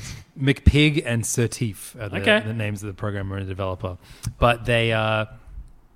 it's you know, this was a Patreon backed game. I remember seeing like artwork and videos about this game years ago as people were talking about like these like, you know, spiritual successors to what the Wario platformers, which I'm a massive fan of. Wario in general, probably my favorite Nintendo character of all time. And what's famous about the Wario Land 4 game is that you make your way through the level and then something bullshit happens and you have to speed all the way back as fast as you can. And so Pizza Tower takes that idea and built an entire game around it. And basically, yeah, you it's a game about like making your way to the end and then racing as quickly as you can back to the beginning again. I have not finished this game. I think I've only played like 6 or 7 of the 20 levels, just because I got it. It was the first game I downloaded on my Steam Deck, and I was not used to the system yet. You know, and you were too busy playing Brother. Can you spare a game? Yeah, exactly. Yeah. But it's an enormously good game, especially from a design standpoint. I love how ridiculous all of the illustrations and characters and designs are. They look like they were made in MS Paint. I love the posing. Yeah. The posing's so fun. And I love that they made a Wario-like character who is entirely his own character. Yeah.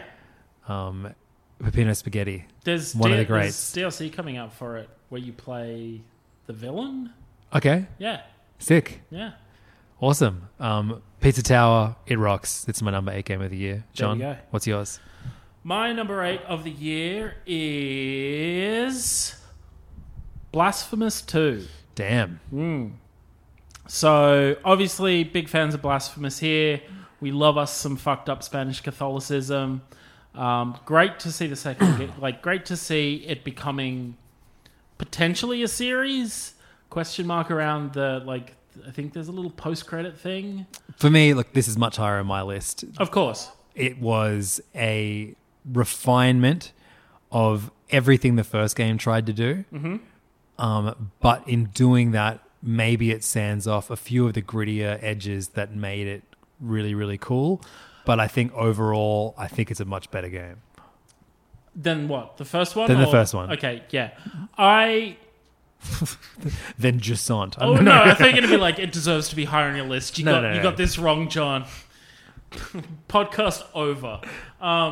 Look, I love that they folded in some real classic Metroidvania stuff with the double jump and the air dash. I love that really opened up traversal, particularly with a Metroidvania. One of the things is you're backtracking a lot in a Metroidvania. You're revisiting areas that you've been to before to uncover secrets as you kind of unlock, various powers to manipulate the environment around you. One thing that can be frustrating with that is, okay, all the enemies are back again. I got to fight my way through. But with the double jump and the air dash, you just waltz through enemies. It really was a breath of fresh air in terms of getting around the map. Again, similar to Hollow Knight or Ori and the Blind Forest. Suddenly the movement became... The penitent one became a lot more flexible. Yeah, he was slow as fuck in the first game. Yeah, he really just plodded along. Yeah. And it also really opened up combat as well. It gave you a number of different ways to face the enemies you were up against. The story is just like the first one. I don't know what the hell's going on half the time. That's fine. I don't play these games for the story. So. Some baby with wings is angry at me. I don't know what's going on. What the hell? There's the woman that peels her skin off the more you... You got to give this game best NPCs in a game.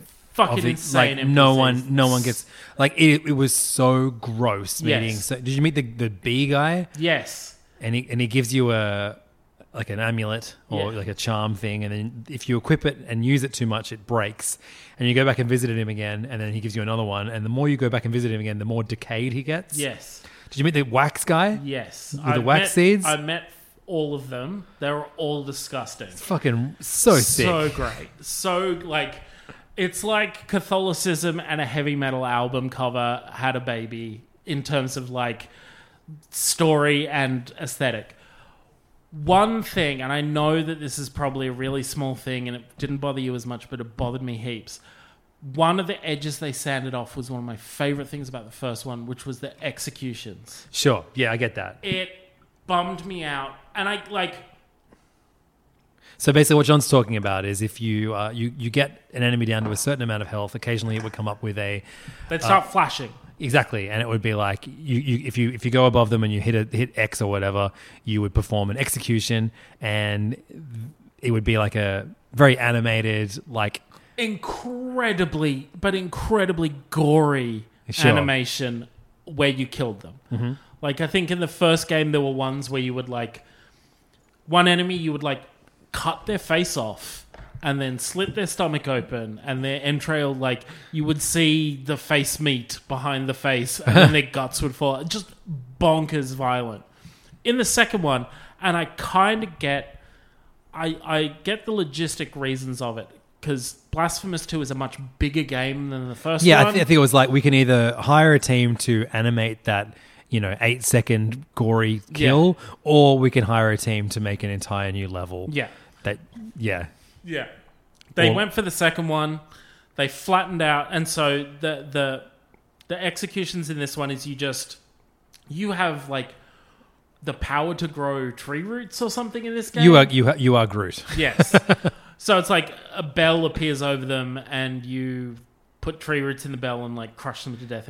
Only for some enemies have unique executions. But... enemies that were carried over from the first game have unique executions. I see, right. Which they've carried over from the first game.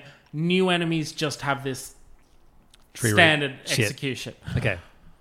This is not to say I did not enjoy Blasphemous. It was fucking great. It just bummed me out that that little special thing about it. And because I replayed the first Blasphemous before Blasphemous 2 came out just to prepare.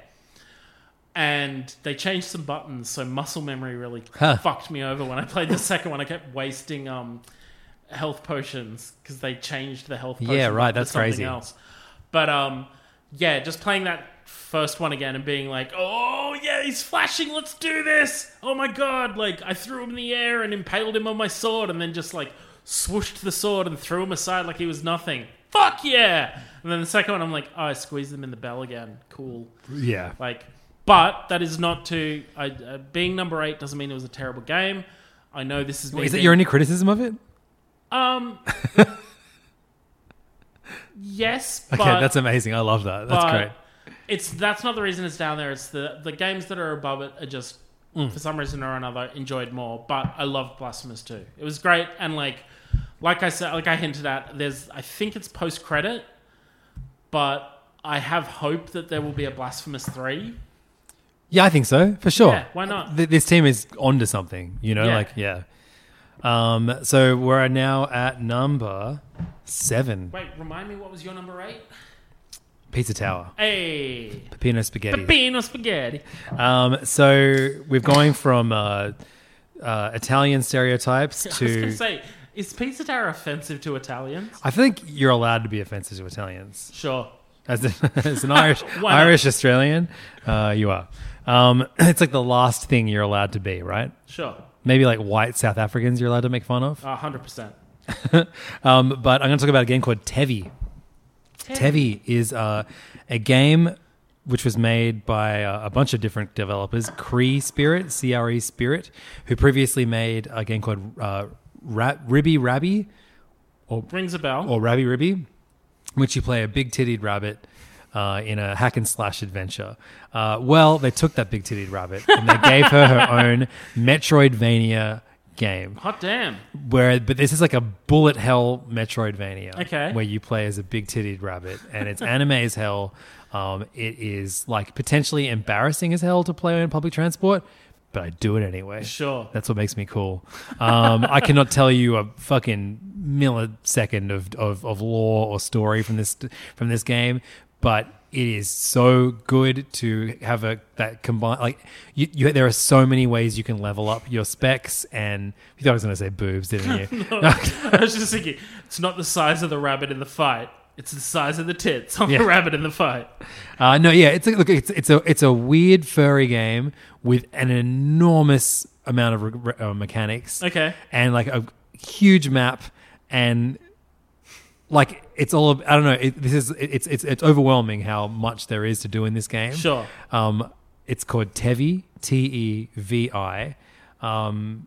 And yeah, you go up against other characters. Like, the boss fights will take 10 minutes of you guys just like you dodging constantly. You have like a slash, like so hack and slash, but then you also have a projectile that you can flick between. So like a fire one, an ice one, a water one. and they all have different abilities and cooldowns, and there's just so many mechanics you have to keep an eye on while playing this game. Wow. Like so much depth. Like, and I feel like if you look at a picture of what this game looks like, you're like, yeah, that game looks like it's yeah. But I'm telling you, man, this game fucking rocks. That aesthetic just leaves me cold. Yeah, I get that. I'm not even. I like my rabbits untitted. Sure, I own a rabbit, and I have a wife, and never shall the two meet. Never. But in spite of the aesthetics, I agree. Do not very little for me too. This game is so much fun to play. I mean, just generally, like whenever there's a Steam Next Fest, there is always just a vast amount of games that look similar to that. And it's just... It's like this vaguely steampunk, horny, anime, furry combo. It just... I gloss over them because I'm like, there's nothing happening in there that could be interesting to me. This is not to say that mechanically Tevi sounds really interesting. This game makes fun of itself for that. So your father character made you the way you are, and you roast him for making you the way you are. It's really strange. Okay. But it rules. It's so much fun. I regret that I haven't been able to put more time into it and finish it. Mm-hmm. But what I've played of it so far is good enough for it to be number 7. Quick question about your top 10 list. How much of your top 10 have you finished? More than 50%. Okay. Yeah, I've rolled credits on 1, 2, 3, 4, 5 of my 10. Cool. What about you? 9. Good job, man. Good job. Yeah. You've got 1 kid. I've got 2 kids. Now you know what your future holds. Should you choose to walk this path? Just starts punching himself in dick on podcast. All right, my number 7. Uh-huh. It's a game called Chants of Sennaar. It's CHANTS. I heard about this one. Is it based on linguistics or something? Or? Yes. Yeah. Okay. So the basic idea of this is nerd. Talk about the big-titted rabbits, you fucking loser. So you play a character with mammoth cans. Yeah. So basically, Chants of Sennaar it's a puzzle game. You play a character who has to make his way up a tower. Each level of this tower has a different kind of settlement or civilization living on it. All of these civilizations speak different languages. It is very much a puzzle about learning a language based on... It's Duolingo the game, basically. You're trying to learn a language based on context, conversations you have, clues in the environment, that kind of thing. It is... and it tells an overarching narrative that's kind of Tower of Babylon-esque. If you're up on your biblical stuff, it's just so rewarding to unlock these languages bit by bit and go back and as you figure out more words, go back to conversations you had previously and be like, oh my god, I understand more of this now.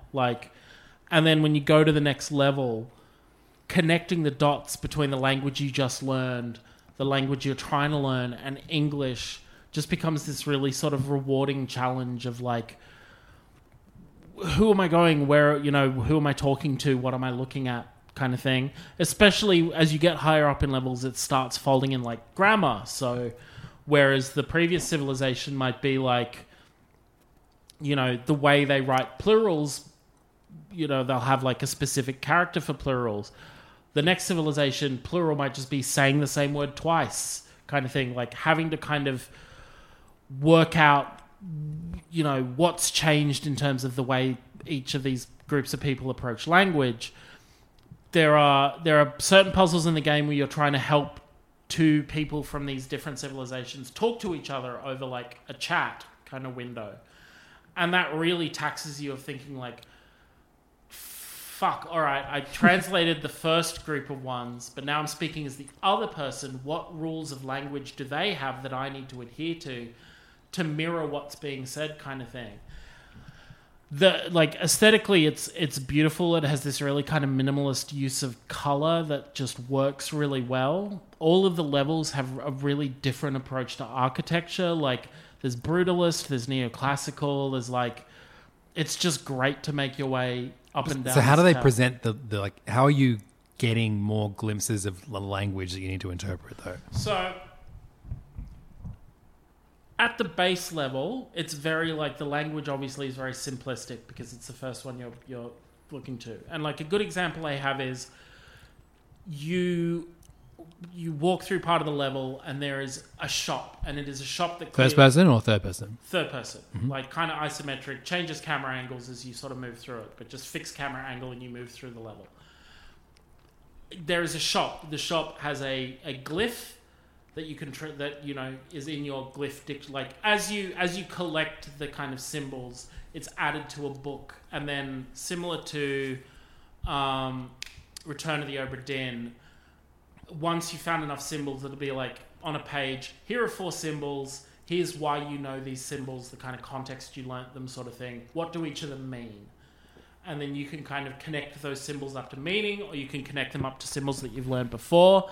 Once you've gotten all of them right, it confirms them in groups. So you can't brute force it. You can't be like, I will guess the meaning of this one through every possible meanings there is, and then arrive upon the right one. You have to have an idea of what it possibly means.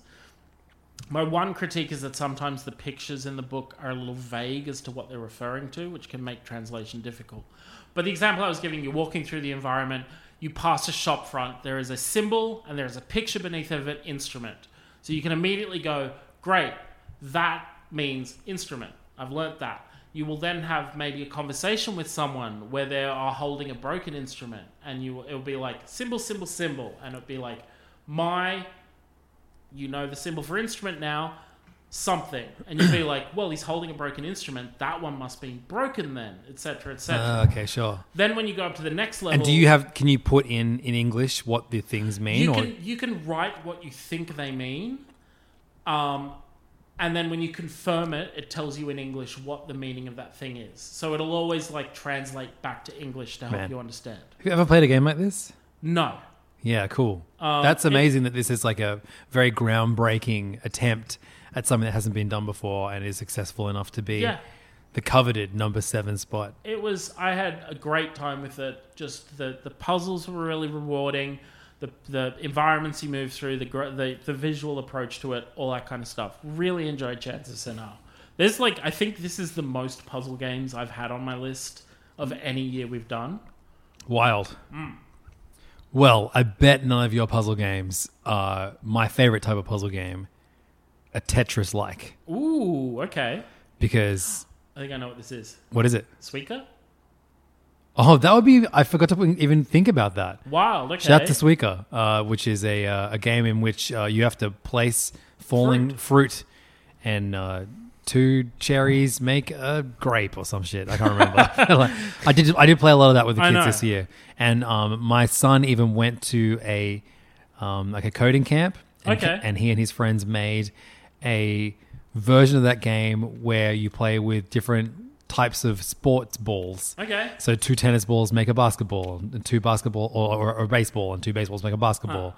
Yeah. Fun stuff. Also, we're eating some cookies. This episode was brought to you by my wife because she took the kids out of here. Thank you, B. For hours. Shout out to you, B. And she also left us 2 cookies to eat. I accept these cookies. They are, I think they're made with chickpea flour. Okay. Because a little bit of protein for the kids. They're lunchbox snacks. Is there a hint of peanut butter in here I'm getting? Or? That's just like what the combo of... Actually, no, definitely not because they're lunchbox snacks. Coconut? No peanut. You don't have a school kid yet. Sure. No. You do not yet. No peanut. No peanut butter for breakfast before daycare. Yeah. Anyway. Delicious cookies. Thank you, B. And Suika, also very good. But... the game I'm talking about is called Unidentified Falling Objects. Okay. And this is a game that mashes together beautifully 2 of my favorite genres of game, a Tetris-style falling blocks game and a platformer. Okay. You play a little fella with a gun, and as the blocks fall, you can either shoot them or kick them. And the reason you would want to kick them is the more blocks of the same color are together, when you shoot them, they release more stars. Basically, you make more of a combo. And so it is all about getting as high a score as possible. But there are so many different ways you can die. You can be crushed by a falling brick. You can eliminate all the bricks and then fall to the bottom of the floor, and there are spikes down there, so don't do that. And then as you progress through different levels, because there's different worlds that you can unlock by spending gems, different hazards come out. So like a block will fall and it will electrify all the blocks that it's touching. So if you touch that, you take a hit. You can only get hit 3 times per game. Okay. There are like other like weird enemies, creatures that like it'll be like a box, and if you eliminate the color next to the box, it'll let an alien out. He'll chase you for 3 seconds. Right. And if you let it hit you, you take a hit. So simple, but also so like adding so much onto it. But like the best puzzle games are you understand instantly. You stack up. You're making color combos. You're shooting. You're trying to get your score as high as possible. You're avoiding danger. So much fun. And I get so angry at myself when I fuck up in this game, but I'm still hitting retry. It's really, really good. You can upgrade yourself in lots of fun ways, like upgrade the gun that you're using to like be like stronger or faster, or different types of bullets. You can upgrade the way you jump. So at the moment I have a jetpack, so I can just kind of hover over to wherever I need to be. As we've said a number of times on this show, nothing improves a game like a jetpack. Yeah. But look, this is totally a game that I have not seen anyone else talk about this year, and it is like a killer like mainstay puzzle game for me and Archie. We both like take turns playing it on the Steam Deck. It was made by just one dude, Andrew Moorish, and you know what? This game is Moorish. Damn, you play a little bit of it, you want more. Lives up to its name. But yeah, it fucking rocks. It's so good. UFO, unidentified falling objects. Cool. I definitely didn't call it that when I said it because I didn't. Oh no, I did. Cool. Good for me, man. I'm the best. It's real cheap. It's like $15 on Steam. Hopefully they make it on other. Oh, it's on Switch. Cool. It's on Switch. Everyone knows a Switch. Get this game. It's one of those games you can just play every day.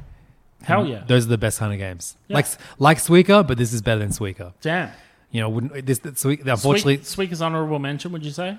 Yeah, definitely. It's like it is a Flappy Bird, except the game's actually good. Right. A game that everyone talked about for a week. That was a weird time. Flappy Bird week? Yeah.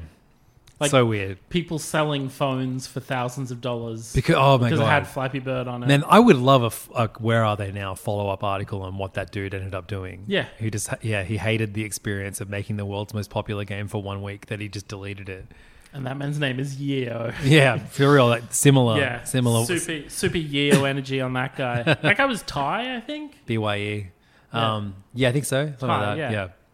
That guy was making like $250,000 a day. And he deleted it. Of Flappy Bird. That's so wild, man. Bizarre. He kept it going for like a week and then was like, "That'll do." Yeah, cool. I don't need any more money. I've made close to $2 million. All right, my number six. Number six. As I Google, who made Flappy Bird? Storyteller. This is a game that both my kids are playing at the moment. Really? So it's on Apple Arcade. Yes. Yeah. They're both playing this on their iPad at the moment. What do they think? They fucking love it. Yeah. But they've constantly are coming up to me, and I haven't seen what this game looks like. But they're like, "Dad," and they're running me through the scenario they're going through, and I'm trying to help based on their cues. Yeah. Through dialogue. So Storyteller is... So that game that I play with my kids, maybe like number 37 best game of the year for me. Really? Okay. Where they describe to me storyteller scenarios, and I try and solve them. Man, the graphics without sucks. looking. Yeah. So Storyteller is a puzzle game where the puzzle is narrative. The basic setup is you were given a number of panels at the the bulk of the screen is set up with a number of panels. Might be 4 panels, might be 6 panels, whatever it happens to be. You are given. That was one hell of a burp. Wow. You were given. That was like a pre-shock. Yeah. Yeah. I had to wind up for it. I want a post-shock that's like, in anime where like the robot does something big and then it like vents steam. Like it stops and goes like... Yeah. I want that post-burp. That would be amazing. Storyteller is a game. You have a number of panels. Down the bottom of the screen, you have characters and settings. At the top of the screen, you were given a title. The title might be like True Love Dies or which fool's a prince or something like that. Sure. You then have to arrange your characters in your scenes in the panels in a way that satisfies the story. It is so fun to see narrative treated as a puzzle game like that, particularly because each of the characters, and the characters are not they're not named characters. It's just who they are. It's like the Baron or the Prince or the Detective or God or Satan kind of thing. Like very broad strokes descriptions of the characters. But nonetheless, they still the way that they're drawn in this kind of cartoony-esque style, it's still enough to give you an understanding of how this person works within the terms of the story. None of these characters are blank slates. They all have basic rules governing what they do. The Baron will always try to depose the Queen and take away her crown. Right. So he will always act in an evil way towards the Queen. The Knight is in love with the Queen. So without being given a good reason in the narrative, the Knight will never hurt the Queen. So you have these it starts off fairly simple, but then the stories start to get more and more complex. Particularly when you'll finish a level and then it'll open up bonus stories for you to finish in that level. So it might be true love dies. Okay, great. You figure out that story. And then it's true love dies and kills a werewolf. And then you got to figure out fuck, how am I getting a werewolf into this story and ensuring that it dies as well? It constantly ratchets up the challenge. So it's not just the way they were describing it to me, I thought it was like that game Framed. It kind of is Framed, but Framed is just about the order in which you put pre-existing pictures. This is very much about how do you deploy characters into scenes over the course of a story to achieve the thing you want to do. Sure. It was just and the great thing is, over the course of the year, it already has received free updates that have added more characters, more chapters, more stories to solve. And frankly, it's there's no limit to how often they can do that. It's a game that can even if they change to a paid, hey, it's the sci-fi story pack. Fuck it, I'll buy it. Great, you're adding more content into this game. That's fantastic. Just a really, really interesting, fresh approach to puzzle gaming. Mm-hmm. That you're right, Framed is kind of similar to what it does, but it goes so much further than Framed. There's so much more depth to the puzzling than Framed. Number 6. That's awesome. Storyteller. My kids are loving it. For anyone wondering. In development for 14 years. Really? Yeah. Wow. That's crazy that Apple Arcade were able to buy it, and that's where you play it now. I mean, I have it on Switch. So I guess it's on everything. It's also on PC, yeah. Okay, cool. I don't know if it's on the major consoles. Yeah, my kids have been loving it the last week. It's great. It's one of it's funny. Your son is a frame of reference to me. When I play puzzle games, I'll be like, "Oh, Archie will love this." Yeah, for sure. Yeah. Published by Annapurna, right? Mm-hmm. Yeah, right. Cool. So I think it's only just come to Apple Arcade, maybe. Yeah. Is it a Netflix game? You know what? That's how they've been playing it. Yeah. They got it through Netflix. Yeah. Yeah. That's weird that that's a way you can play games. Bizarre. So we finished our first 10 to 6. That's 5. We only have our top 5 left. Yes. I think we've definitely earned a piss break. Hell yeah. Hey, I'm Ryan Reynolds. At Mint Mobile, we like to do the opposite of what Big Wireless does. They charge you a lot. We charge you a little. So naturally, when they announced they'd be raising their prices due to inflation, we decided to deflate our prices due to not hating you. That's right. We're cutting the price of Mint Unlimited from $30 a month to just $15 a month. Give it a try at mintmobile.com/switch. $45 up front for 3 months plus taxes and fees. Promo rate for new customers for limited time. Unlimited more than 40 gigabytes per month. Slows full terms at mintmobile.com. I'm Sandra, and I'm just the professional your small business was looking for. But you didn't hire me because you didn't use LinkedIn Jobs. LinkedIn has professionals you can't find anywhere else, including those who aren't actively looking for a new job, but might be open to the perfect role, like me. In a given month, over 70% of LinkedIn users don't visit other leading job sites. So if you're not looking on LinkedIn, you'll miss out on great candidates like Sandra. Start hiring professionals like a professional. Post your free job on linkedin.com/people today. And we're back. Good piss, John. Hell of a piss. Hell of a piss. Graphically, I wasn't too into it, but I think the gameplay was fantastic. Great piss art. So we are halfway through our top 10 of the year. Yes. And bad news for everyone except the two of us. I've just given us a packet of chips. Great. Because this has now turned into an ASMR podcast. Even worse news for everybody except us, they're kettle chips. Oh. You've got those ones, the avocado oil kettle chips? They're cooked in avocado oil. Okay. Fucking amazing. What can't they get oil from these days? I mean, that's a pretty oily vegetable. Oh, sure. Yeah. But still, I'm excited to see where oiling Apples, technology will take us. Oh, no, probably oil give it time. Oil in them seeds. So, you want to go through our 10 to 6? Sure. You go first. Jesus. Number 10. So fucking polite. Cocoon / Viewfinder. Number 9, Fading Afternoon. Number 8, Pizza Tower. Number 7, Tevi. And number 6, Unidentified Falling Objects. The amount of context you put around your number 10 picks, like, because you kicked it off by going like, I have a dual one, and it's like games that I played but didn't finish, but I like this, and then I was like, is he going to do this for everyone? Like, have I not? I said I was going to. Have I not structured my list enough? My 10 to 6 is number 10, Fading Afternoon. Number 9 is Jusant. Number 8 is Blasphemous 2. Number 7 is Chants of Sanaa. And number 6 is Storyteller. All right. Any predictions for the rest of our for my top 5s? Funnily enough, because we don't record regularly anymore, it's super difficult to track. I mean, this is also the first time we've hung out since the last time we hung out. We went and saw a short film together. Short film, yeah. About the Yves Saint Laurent. Is it Saint Laurent? Yeah. The Ethan Hawke, Pedro Pascal. Yeah. What if they were gay cowboys? Yeah. That rocked. Yeah, that was great. And then we had the best spicy margarita I've ever had. Yes, at OK Cantina. Yeah. And then Alexi Toliopoulos came and hung out with us for a bit, but couldn't get into the bar we were at. Yes. And so we went to a much worse bar. Not so OK Cantina. Yeah. But still had margaritas. Yeah, that's true. They were bad. Yeah. They weren't great. No. They were worse than that peach beer. Yeah. So have you got any predictions for what's going to be in my top 5? Like I was saying, because we don't regularly like chat about indie games on podcasts anymore, it's difficult to track what we've been enjoying.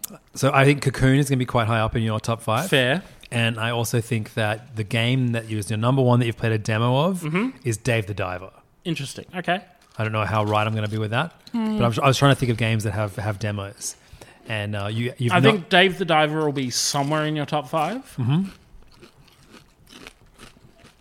You not adding Suika Game anywhere, I'm like, fuck, I'm operating without a map here now.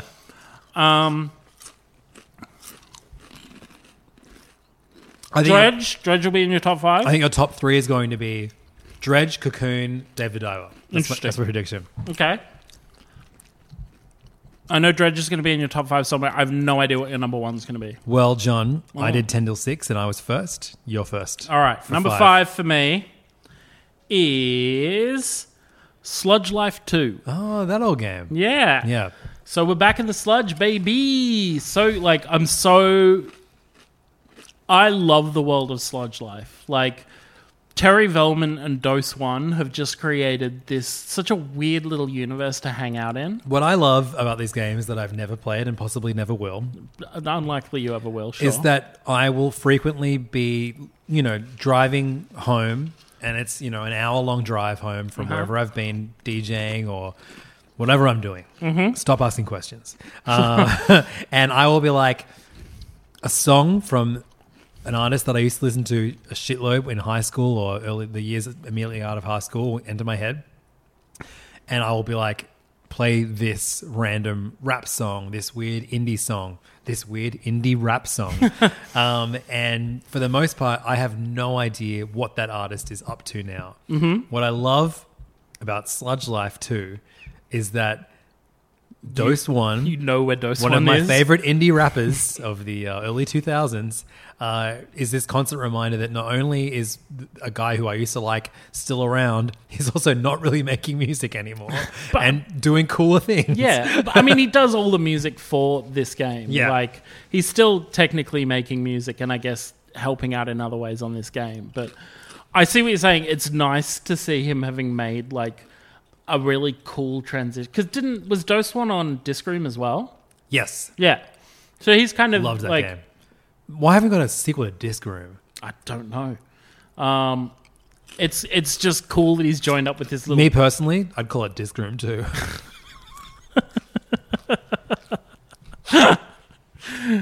But Disc Tomb is right there. It's true.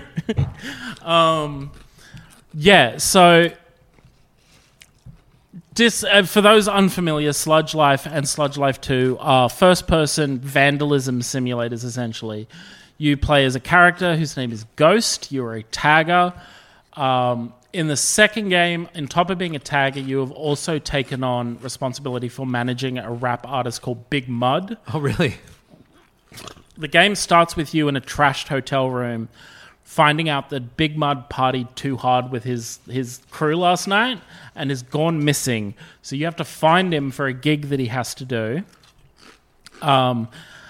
At the top of the Siggy Sig Suites, which is a massive hotel in this little town that you're in, essentially.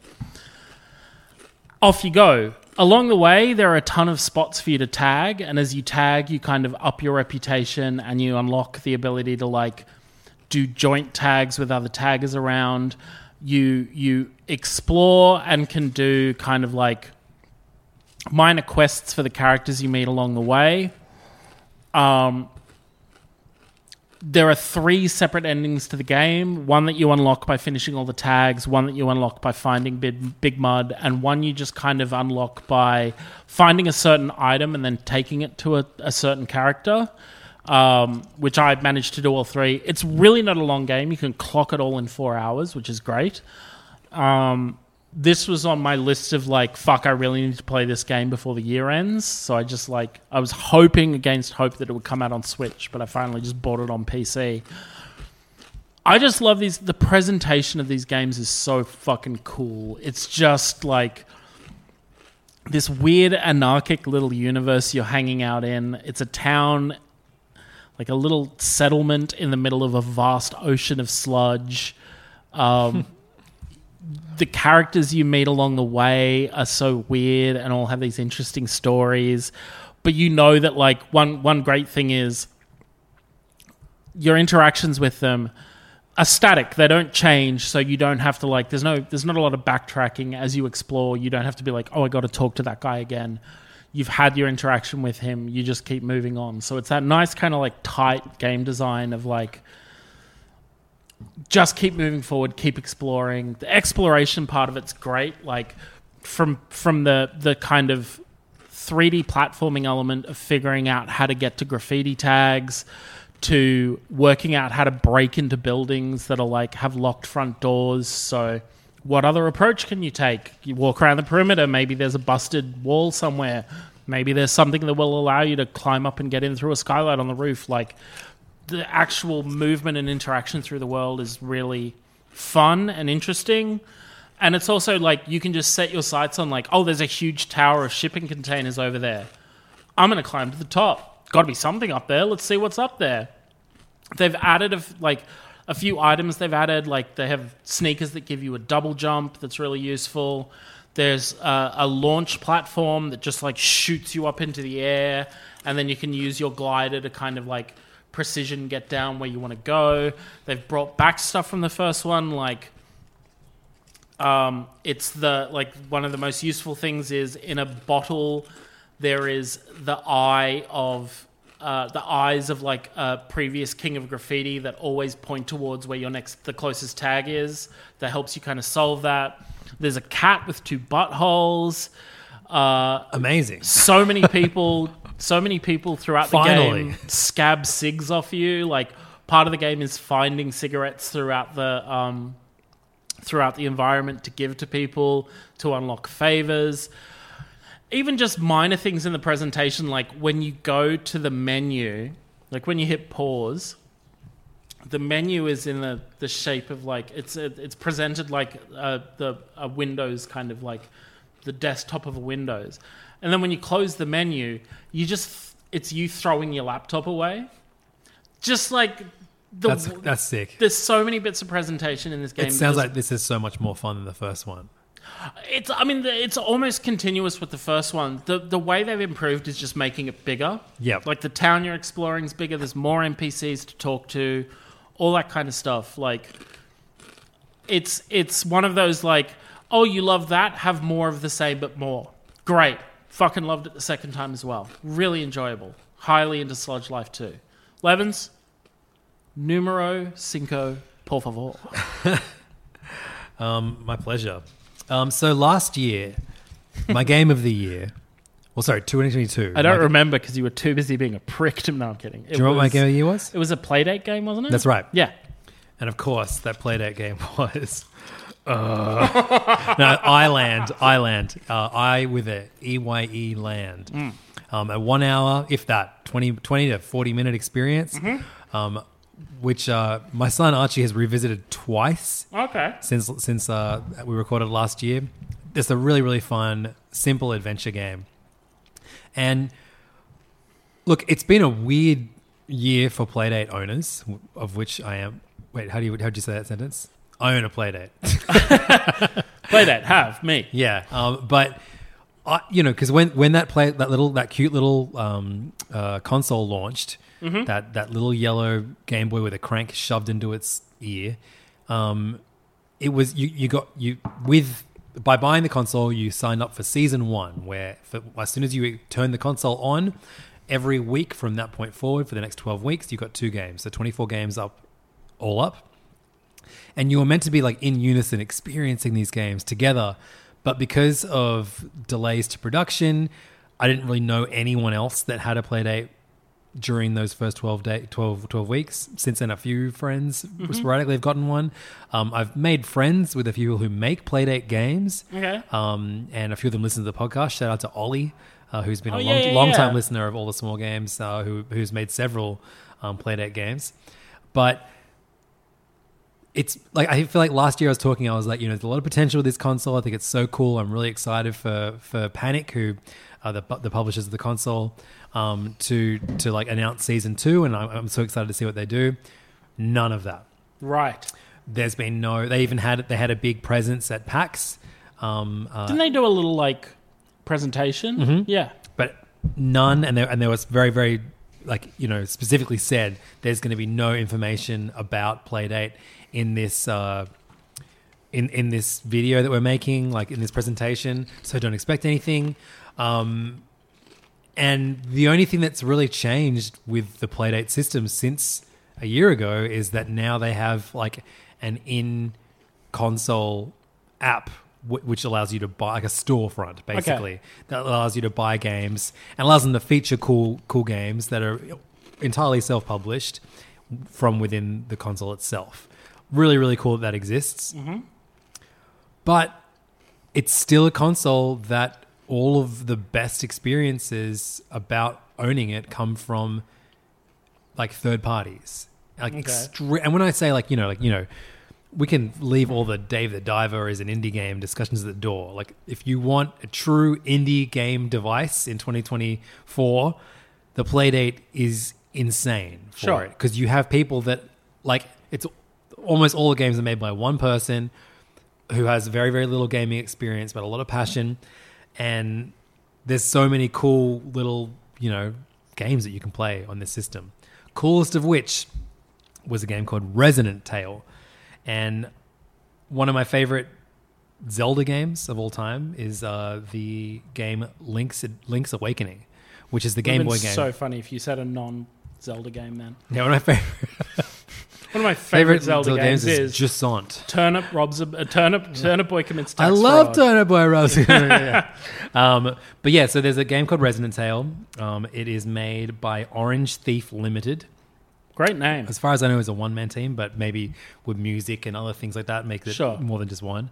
But it is a, top-down, isometric, Zelda-esque, Link's Awakening X-esque adventure game that completely utilizes, what I love about looking back at more primitive gaming systems, NES, is in the last year, Kirby, the series, is an amazing example to look at from each of the consoles, especially in the early days, like NES, SNES, GBA.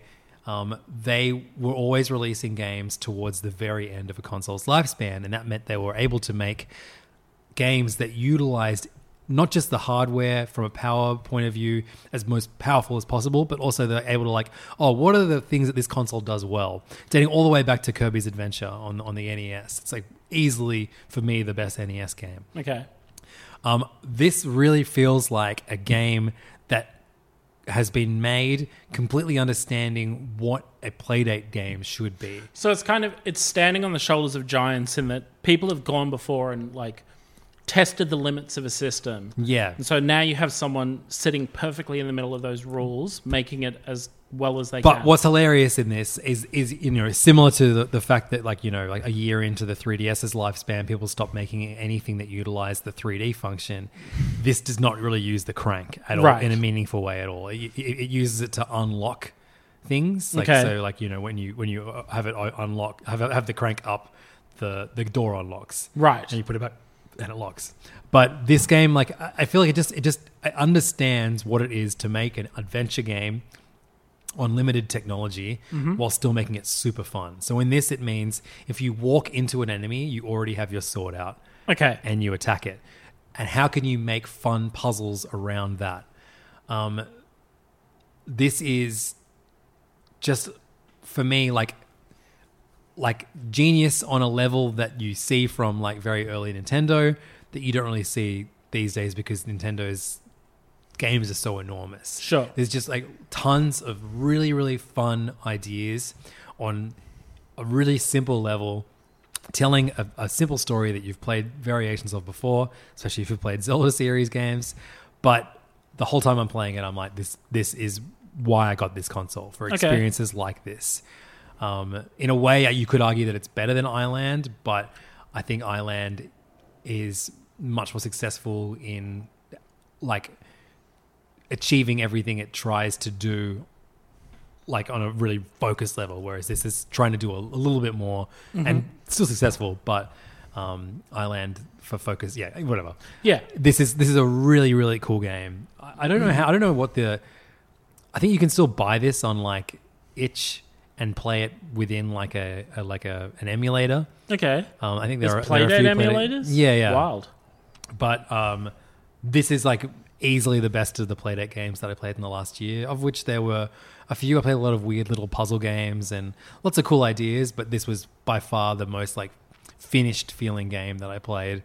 The puzzles in it are really clever, and you get upgrades, new weapons, advancements in story. It's probably the most complete feeling game that I've played on the Playdate so far. Nice. It's called Resonant Tale, again made by Orange Thief Limited. Highly recommend it to the 2 Playdate owners that are listening right now. Ollie, get this game. I'm sure he already has it. Buy it again. Cool. Number 4. Holy shit, my fucking rabbit is eating my laptop cable. I didn't think you could eat these ones. I thought Apple finally made a non-chewable laptop cable. Rabbit-proof cable. The sequel to Rabbit-proof fence. Number 4. Number 4. Let's go, dog. Dredge. Okay, Yeah. just outside of the 3. Yeah. Guess what, John?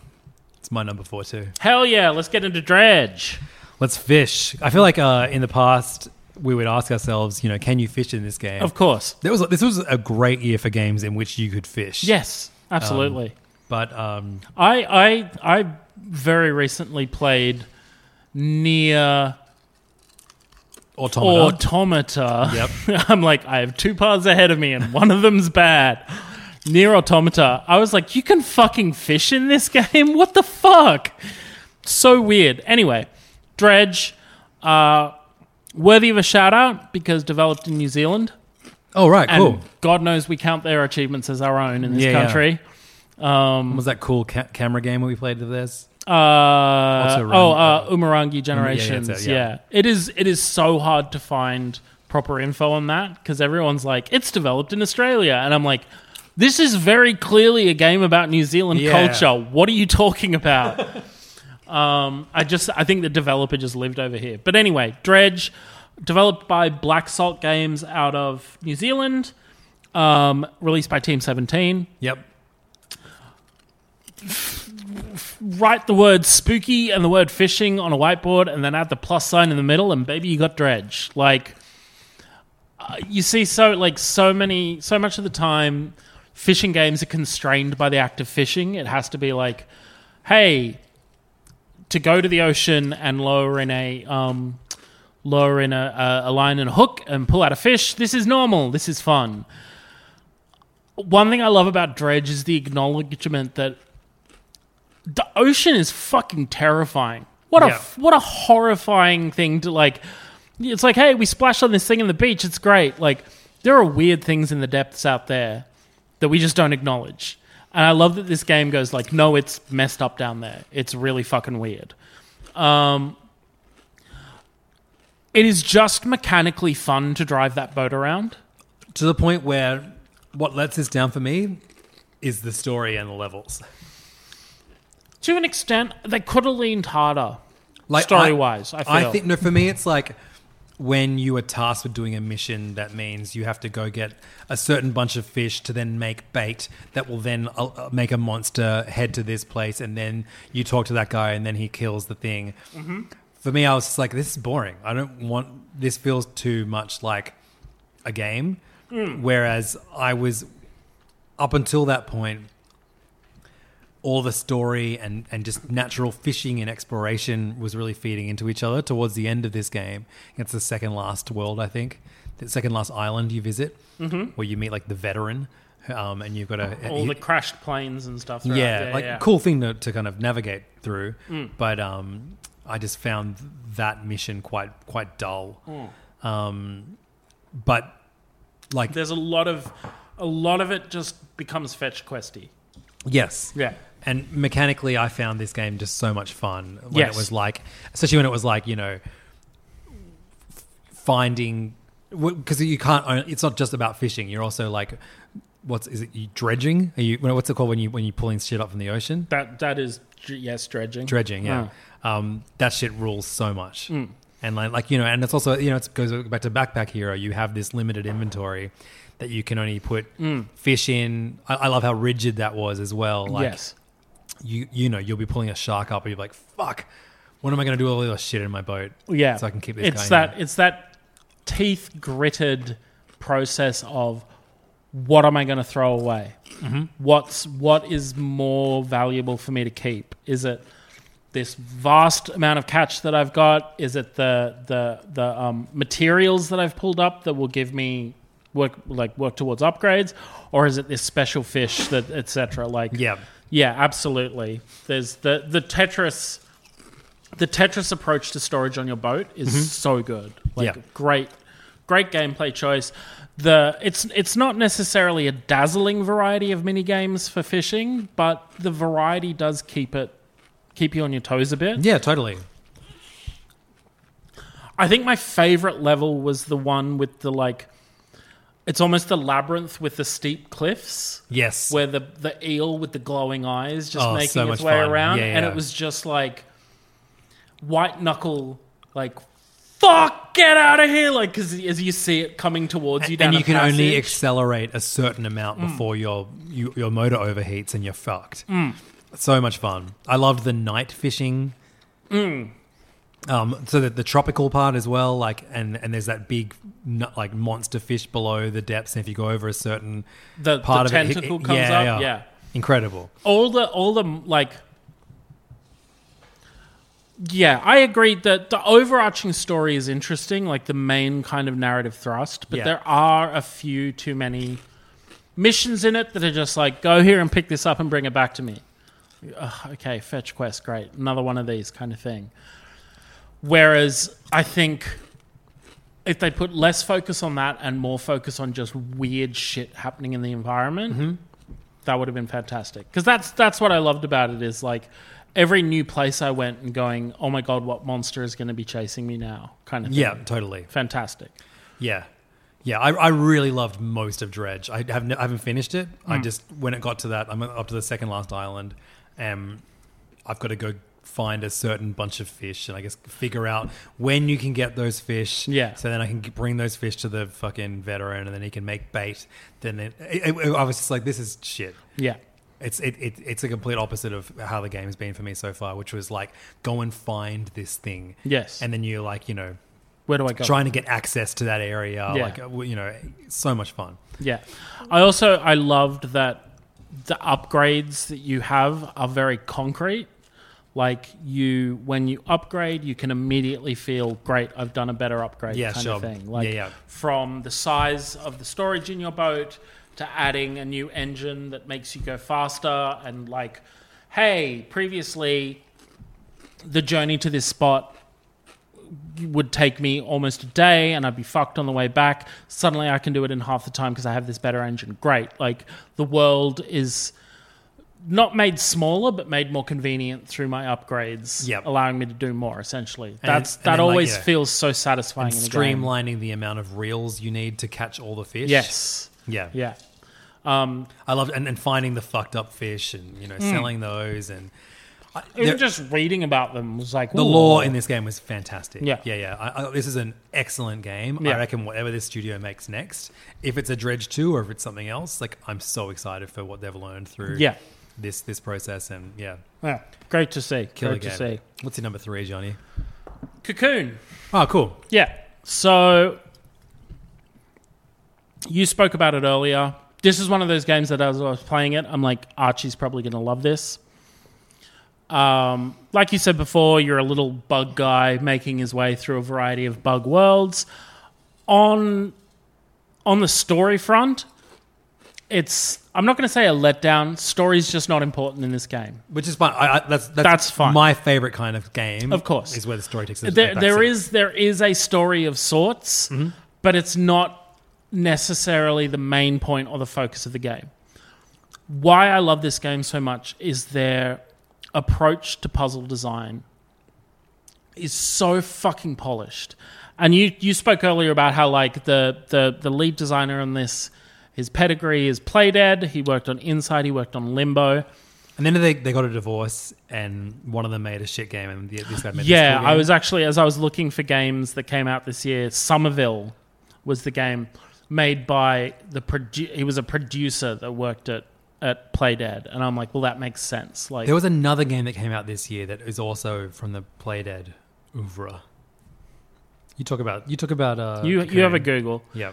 I want to say his name's like Jeppe Magnussen or Jeppe Carlsen. He was a gameplay designer at Playdead, and it is so obvious he has that pedigree because Cocoon is a game that has been polished to such a high shine. Mm-hmm. What I loved about Cocoon and why it's my number 3, why it's so high up, is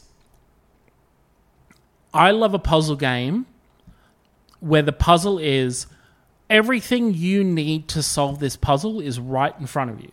Right. There is no backtracking. There is no, you need to have knowledge about this particular thing or this, history or physics or the way or chemistry or science or anything like that. Everything you needed to solve the puzzle was right in front of you. And the number of times I would be beating my head against a puzzle in Cocoon, stop and think to myself, everything you need to solve this puzzle is right in front of you. You just have to think about it. And 3, 4, 5 minutes later, I've solved the puzzle. Sure. I haven't gone to the internet. I haven't, I just had to stop and say to myself, think about what you're doing. Everything's in front of you. What have you not tried yet? And invariably, I would find the solution that way. And these are not some of these are, I wouldn't say fully fiendish, but when I got to the solution, I was like, oh my God, really? That was the way that you have stacked mechanics on top of each other to achieve this end. Wow, how did you figure that out when you were making this? Let alone pat on my back for figuring out and solving the problem. But even with that, there's a linearity to the design. It blocks off where you've gone as you make your way through each level. So like I said, there's no backtracking.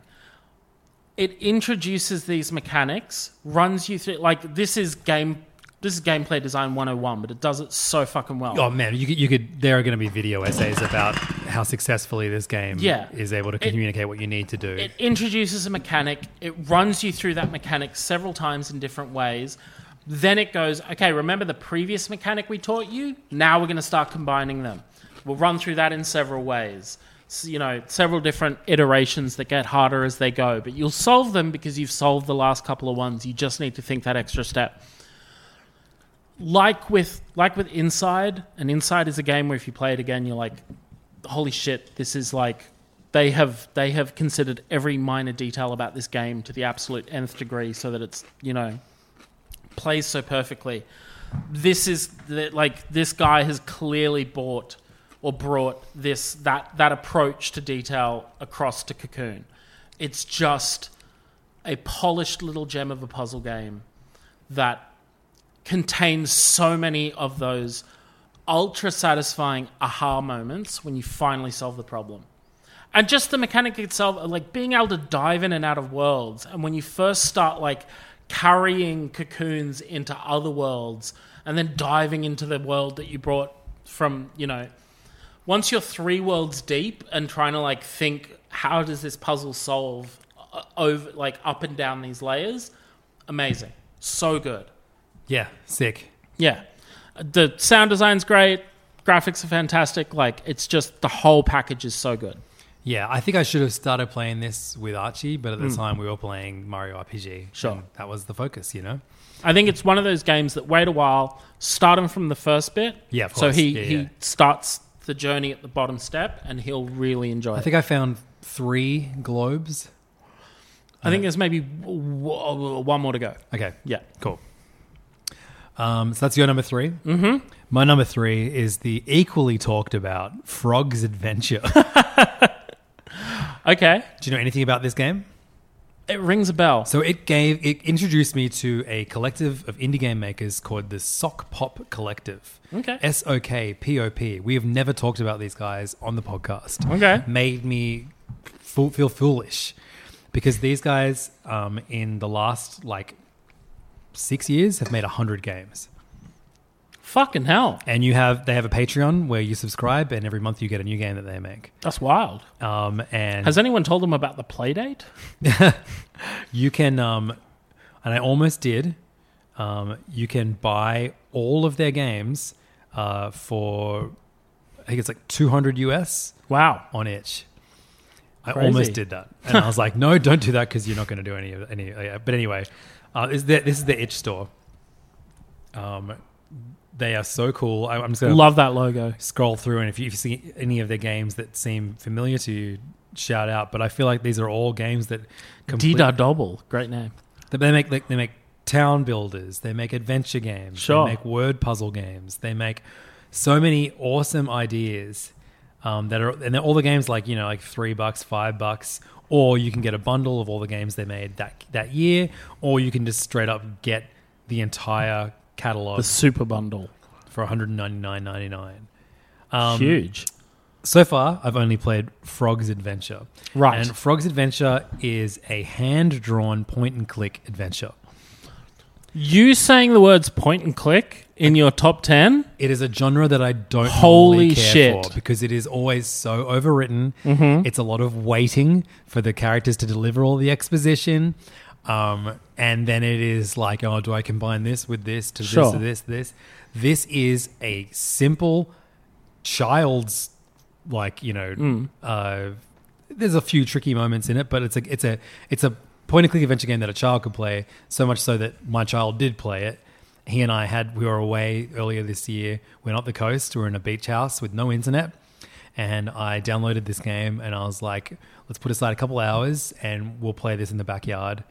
It's about frogs that were in the backyard, and we played it over the course of about 3 hours and finished it in one sitting.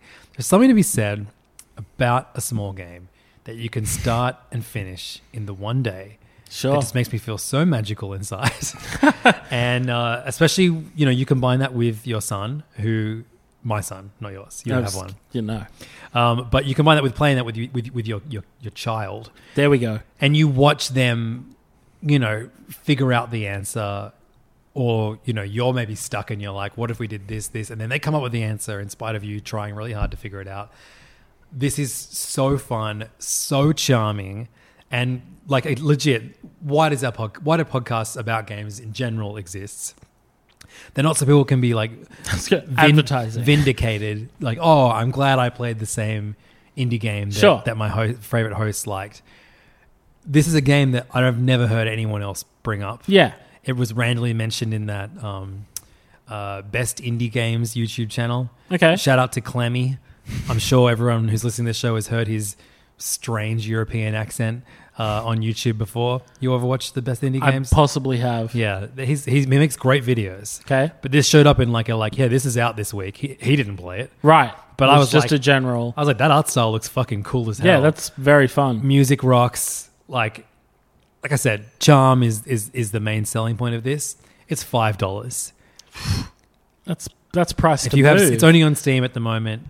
I really encourage anyone who likes indie games, especially people that like, you know, are more Playdate aligned, for example. You know, that like the kind of the ideas told through a primitive game making way. Point and click adventures. Yeah, for sure. But I mean, I encourage anyone to kind of check out not just this game, primitive. but you know, as in like, you know, sure. 8 bits, your 16 bits, yeah. your hand drawn, simple adventures. You know, such as cavemen would scribble on walls back in the day. It's even less about like, this looks like it was drawn by a kid with 100%, with textures, which is what I love so much about it. But yeah, you're a little frog making its way through a world, trying to figure out why you have. Basically, you can think for yourself. Why are you not like your friends who were like bouncing around and ribbiting a minute ago? Okay, and then you're talking to all these other animals who can also walk and talk and build. That sounds incredibly charming. And basically, the aim of your game is to like deprogram yourself so you can go back to being a regular frog again. Okay, it rules. It's such a good game. Very heavy kind. Like it. There's the possibility for that to be a heavy topic for that kind of game. Yeah, no, totally agree with you. But yeah, it's cute and sweet the whole way through. Quick aside, did you get Frog Detective?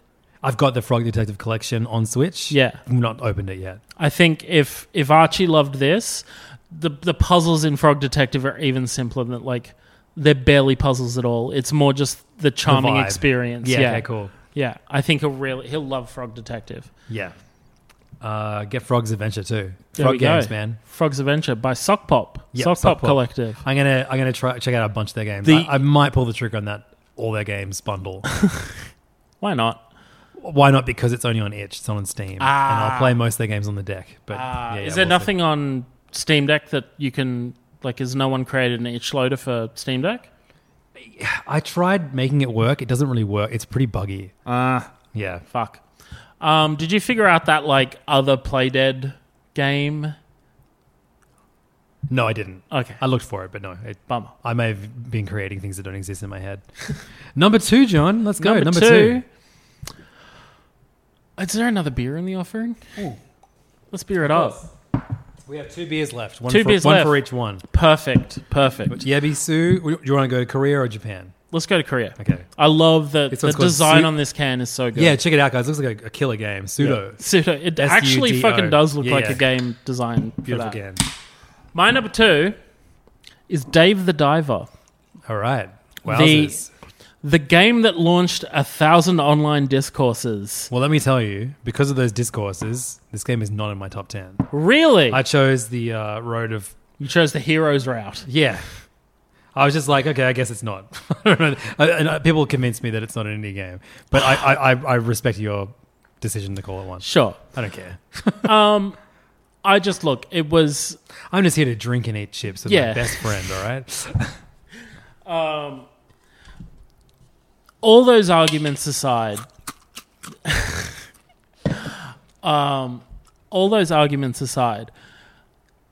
fucking what a game. Jesus Christ. Like, I have never encountered a game that has had so much packed into it, but done in such a way that nothing overwhelms you. Sure.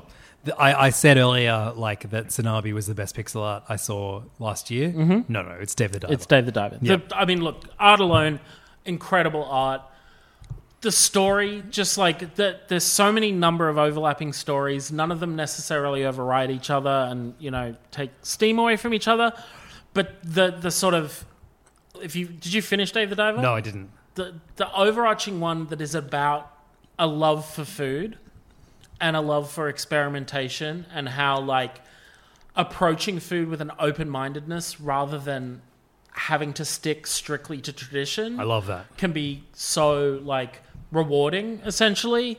And how, like, that is the story of not even the main character of the game, but one of the most emotionally rewarding interactions you have, kind of thing. The balancing of two halves of very separate gameplay and how well they work together. Exploring and then cooking. So good. Like, such a great combo. And even the exploration having, pun entirely unintended, but the depth of the exploration, like, it just incredible. And for it to come out of such a left field source, like, had you heard of Mint Rocket before Dave the Diver? No. What have they done before this? Nothing. This is their first game. So how would I have heard of them? Exactly. Like, stupid question. But it's one of these things where it's like everyone's going, no, this is it's not an indie game. It's not an indie game. Mint Rocket is a subsidiary development team of Nexon, which is a South Korean game publisher, who are apparently, like, wildly successful. I've never heard of a fucking Nexon game. Like, I went and looked at their games and was like, never heard of one of these. Don't know what they are. This goes back to what I was saying is, like, we need to come up with another term that isn't indie, that frees up bigger developers to work on these more experimental games without having to encounter this stupid fucking argument about, is it an indie game or not? Sure, yeah. Like, you know... Especially, this is earlier on in this episode, for those who remember, how long have we been recording for? Like about 2:45 now? 2 weeks or so. Yeah. Sure. At the beginning of the episode, I said there are two main narratives for gaming this year. One is that it is a red letter year for games, huge titles coming out, you know, critical acclaim flying all over the place. The second narrative in gaming this year is, it is one of the most brutal years in recent history for the gaming industry. Layoffs. As in this year alone, 2024, in January. 2023 it started. It's just been layoff after layoff after layoff. It's going to continue throughout this year. And I've seen people in the gaming industry talking about it will continue into 2025. It is going to be it was a bloodbath last year. The bloodbath will continue this year, and it will continue the year after. Gaming is certainly an industry that is subject to boom and bust, same as so many other industries. God knows, we saw it in the 80s. The home console market almost collapsed. Thankfully, it continued. Gaming continued. Gaming will continue now. I just think that if we incentivize major publishers to become more experimental and start looking at, okay, I don't need to make... The development budget for GTA 6 is something fucking insane, like $1 billion. Yeah. And it's taken a decade. If we incentivize these big publishers to to work on these smaller projects that maybe have a 2 to 3 year development cycle and cost in the hundreds of thousands, the gaming industry is going to become healthier as a result when they're not betting their entire pot of money on a single game that takes so long to produce with a massive team and then gets a 73 on Metacritic and the parent company shuts down the developer as a result because it wasn't a great game. Yeah.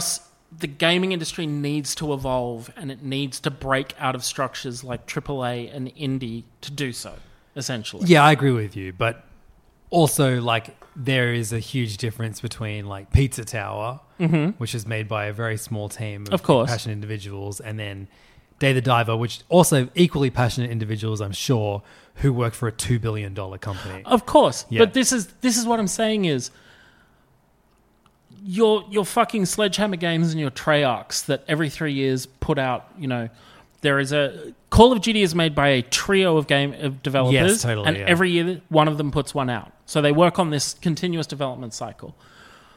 If there was a small team at one of these development titles that suddenly was like, here is an insane voxel Zelda-like 3D platformer. What if we made a cozy of Duty? Look, I'm so over cozy. If I'm watching a game demo and they're like, tend to your farm, I'm like, click, this is over. I don't want to watch this anymore.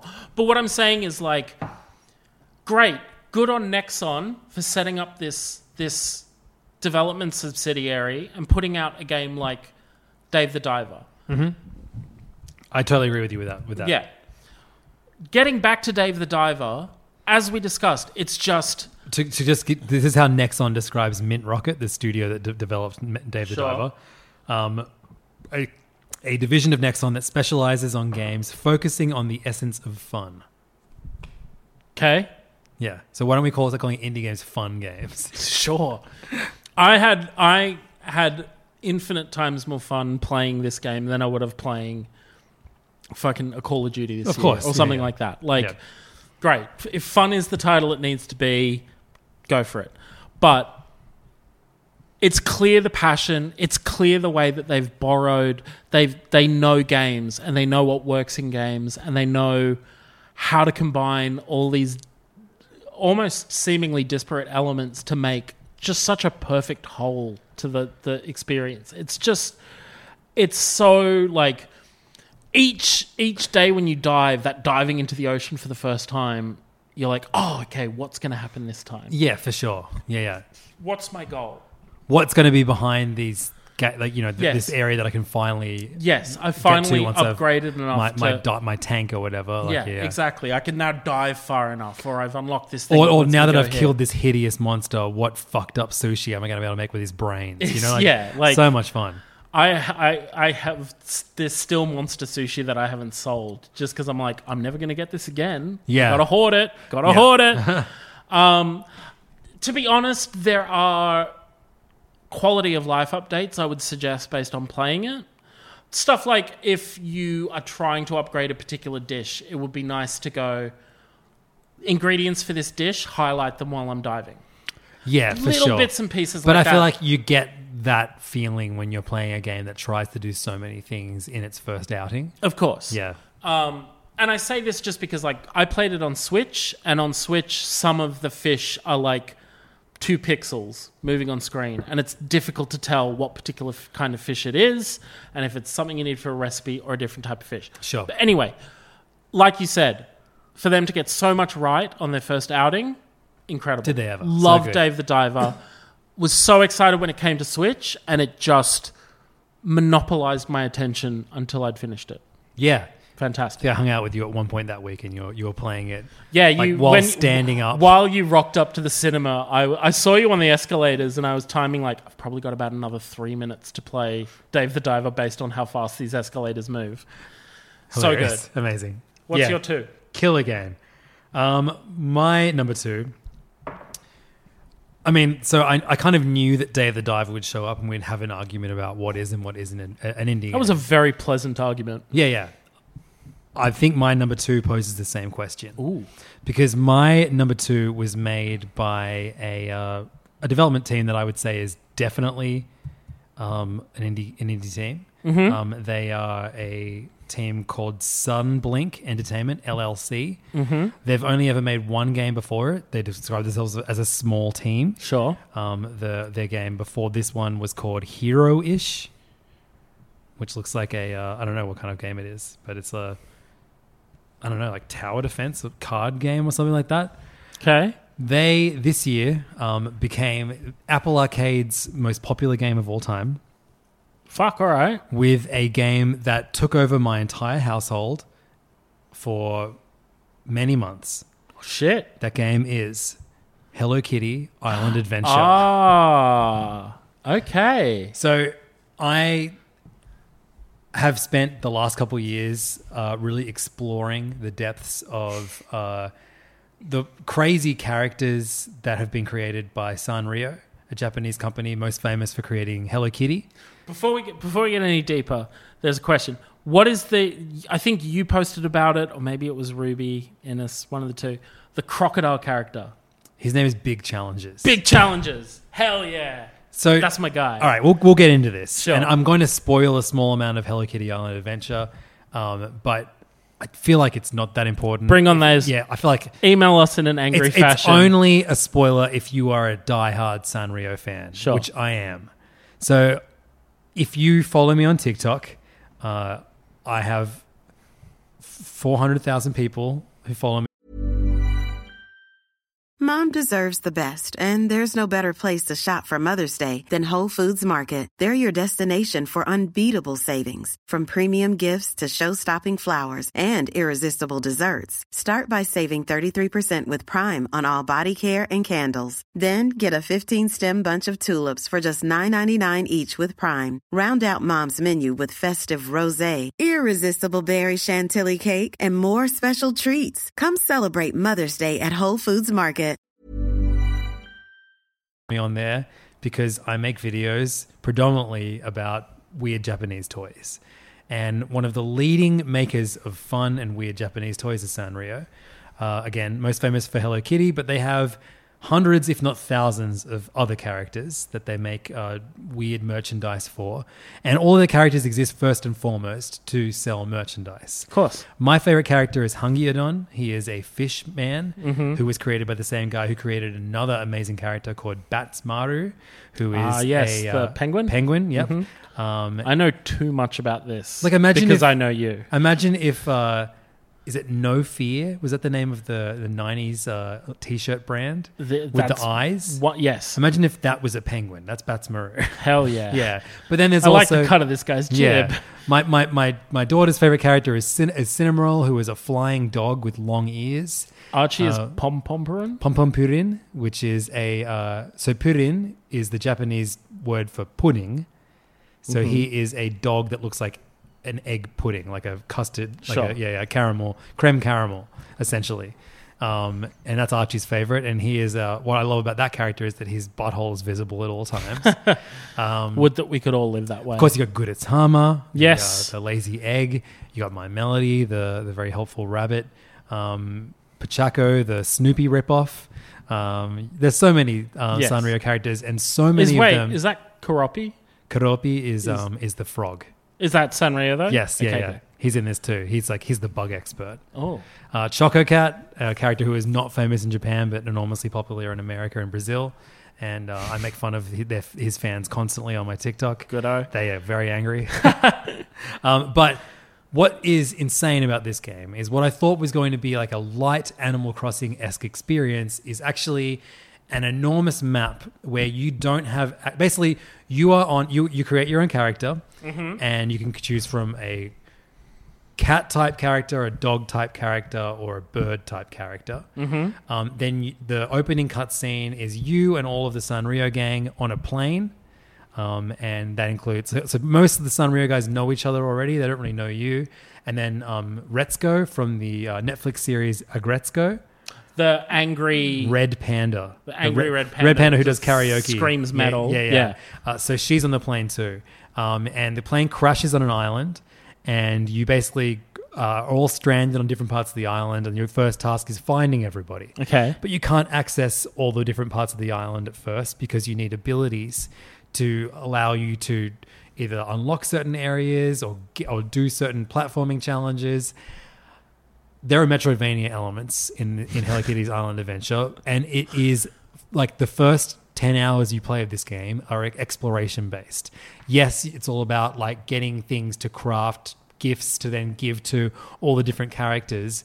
But what's so fun about this is that it is an exploration based game that you are meant to get to a certain point by Choco Cat will be like, hey, we're at friendship level 5. I'm going to give you this. And that means now you can swim.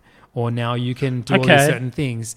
But it's also like really easy to like break the game in a weird way and like travel to parts of the game that you shouldn't be at so early on. Do you think that's an oversight of game design or No. built into the game I think design? it's built into the game. Okay. If you want to, you can get further than you are allowed to in this game's like day and night cycle. And that for me was like probably the best gaming experience I had last year. Wow. Which is crazy, but this game offered so much more than I was expecting it to. And me, Archie, and Tilly played it religiously for like a month and a half. Is there any cross-play to it? You can play 2-player. Like, Okay. you know, like you can go visit their island or vice versa.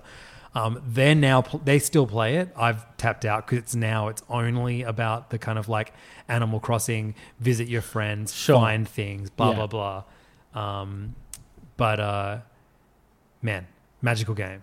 So much fun, so cool. And they're still adding things to it. They added the little twin stars and other characters. They still haven't. There's a few of my favorite characters. I think they are adding big challenges in. Okay, here's the spoiler, right? Right. It also has an amazing story mode where you are trying to help this new character who is like a computer dude who like has like lost his memory. And as you continue and like you find him at these new locations that you get access to as you progress through the game, it's a long campaign too. He talks about this old best friend he used to have. And towards the very end of the game, like the story campaign, you realize he's talking about a crocodile. And turns out the best friend that he has been talking about, and this is full spoilers for this. Skip ahead if you care about this. But I feel like if you're a big Sanrio head, you would have done it by now. Sure. But the character that he's talking about, that is his best friend, is a character called Big Challenges. Now, Big Challenges went somewhat viral on Twitter 6 years ago. Okay. Because someone tweeted that in the late 70s, Sanrio basically announced that they were going to do something with this character, who is a crocodile, a smiling crocodile called Big Challenges. That's it. So all it was just a picture of a crocodile with the words Big Challenge underneath it. I love it. They proceeded to do nothing with the character. Idiots. Nothing. And so they could have made bank. This Austin-based studio who have made a game based off of a South Park joke, where in the World of Warcraft episode, Cartman invites Butters to come and play World of Warcraft with everybody to beat the adult man who they're playing against. And he's like, he's talking about it, and Butters is like, "What's World of Warcraft?" And they're like, "Butters, what's wrong with you?" And he's like, "What game are you playing?" And he's like, "I'm playing Hello Kitty Island Adventure." At that point, there was no such thing as Hello Kitty Island Adventure. Wild. Now there is. Okay. And it reintroduced this cult character. Sure. And he has a personality. He has gifts that he likes. He has missions that he gives you once you in the post game. The wild Apple Arcade game has a post game. An extensive post game that they're going to constantly update. I really want them to add my second favorite character after Hungry-Non is Usahana, who's a colorful rabbit that one day wishes to be a ballerina. Okay. And after that, it's Karimi-chan, who is a piece of salmon with a body. I would love for both of them to be added to the game, but as it is like far and away the best Apple Arcade experience I've ever had. And as a Sanrio fan, like, was just a pure joy to fan. But I think even if you're not a Sanrio fan, if you just have Apple Arcade and you want a cool, weird exploration-based adventure, this is going to scratch a lot of itches. Hell yeah. Yeah. Nice. Yeah. Dude, this is the fucking top of the mountain now. Right, number one. I have no idea what your number one is. Do you know what mine is? No. You should be able to guess it because it's in your list, but not in mine. And I definitely liked it more than you. It's in Maul. Oh, it's Blasphemous 2. Yeah. There we go. All right. My one, El Paso Elsewhere. Oh, yeah, right. I heard talk of this game this year. So this is the game that I played a demo of. Uh-huh. Absolutely loved the demo and I was hoping against hope, like I do with all games, that it would come out on Switch. It didn't come out on Switch. So finally I just bit the bullet, bought it on my PC, played it there. El Paso Elsewhere is a game that is kind of an homage to the Max Payne games. Mainly it's a third-person shooting game that has time-slowing mechanics worked into it. If I'm being honest, the time-slowing mechanics never work how they intend them to. Like, they wanted them to be like in Max Payne, where you dive and shoot at the same time and things go slow. Not too great in that sense, but absolutely fucking fantastic for, like, controlling, like, there are aerial monsters and there are monsters that can teleport really quickly. Great for taking those guys out. So it's still useful, just not the way it is. The story of El Paso Elsewhere is you played a guy called James Savage, who is a, like, paranormal investigator / folklore researcher. You are going to a motel somewhere deep in Texas, where your ex-girlfriend, who is the Lord of the Vampires, is trying to get back the height of her vampire power by conducting a ritual that will end the world. You are going there to stop her. How this happens is she has created a void beneath this motel that you have to navigate 48 floors of this void. Along the way, you rescue hostages who are being used for her ritual, and you are defeating monsters like werewolves, mummies, living suits of armor, biblically accurate angels, all this crazy stuff. The story of this game, the way it's presented in these cutscenes, both at the beginning and in between all the levels and at the end of this game, are so well written and so well voice acted by the creative director of the game, Zalavia Nelson Jr. Oh, it's this guy. Made Airport for Dogs. Airport for Aliens, currently occupied by dogs, or currently run by dogs. I was close. They just call it fucking Airport for Dogs. That's true. Which is the wildest, like, he made that and he made this? What the fuck? How does that work? He is also, personality-wise, the diametric opposite of Yeo on social channels. He is so overwhelmingly positive and nice and just loves stuff and, like, has a great time as a game designer. He voice acts James Savage. Just the story and the way it's told and the writing is so effective in telling this story. And it's a heartbreaking story, because as you get further into the game, you're like, oh, this was an abusive relationship. And right. He was the abused. Like, there are certain details he reveals over the course of it that you're like, holy fucking shit, my guy. And it goes into that idea of how an abusive relationship can seem like an addiction and can be hard to break. Like, as he gets further down in the levels, he starts going like, I don't know if I can kill her because I don't know if I've stopped loving her at this point. But at the same time telling stories of like, I shouldn't love this woman. This woman has done horrible things to me. The actual gunplay itself is really chunky and satisfying. Like, it feels fucking cool to shoot all the guns. It feels fucking cool to take down enemies. There are all these, like, as you get further into the void, it starts twisting the space you're going through. So it's like you'll be in a graveyard, but when you walk through the door of a crypt, you're in a hotel room, and like just It starts really playing with your perception of space. The one critique I have of it maybe is they could have edited down a few levels. There's 48 levels. I got to level 45 and was like, can this please just end now, kind of thing. But that's basically like, I'm a man with limited time. I have a child and a full-time job. I would like to be finished with this game now. This had its hooks in me. I just had such a good time with it. Every cutscene, I was like, yes, more story kind of thing, more of this fantastic acting. The one beyond the story stuff, there's one that sticks in my mind, which is where you see the character like slumped in a room, and he just turns to the camera and goes, "Was that a fucking werewolf in that bathroom?" And I was like, I lost my shit. I was like, I need to play this game all the way to this end. This is so good. That's awesome. Loved it. Fucking fantastic. Shout out to you, Zalavia Nelson Jr. Brilliant game. Everyone should play it. It's is really, it really on good. Game Pass?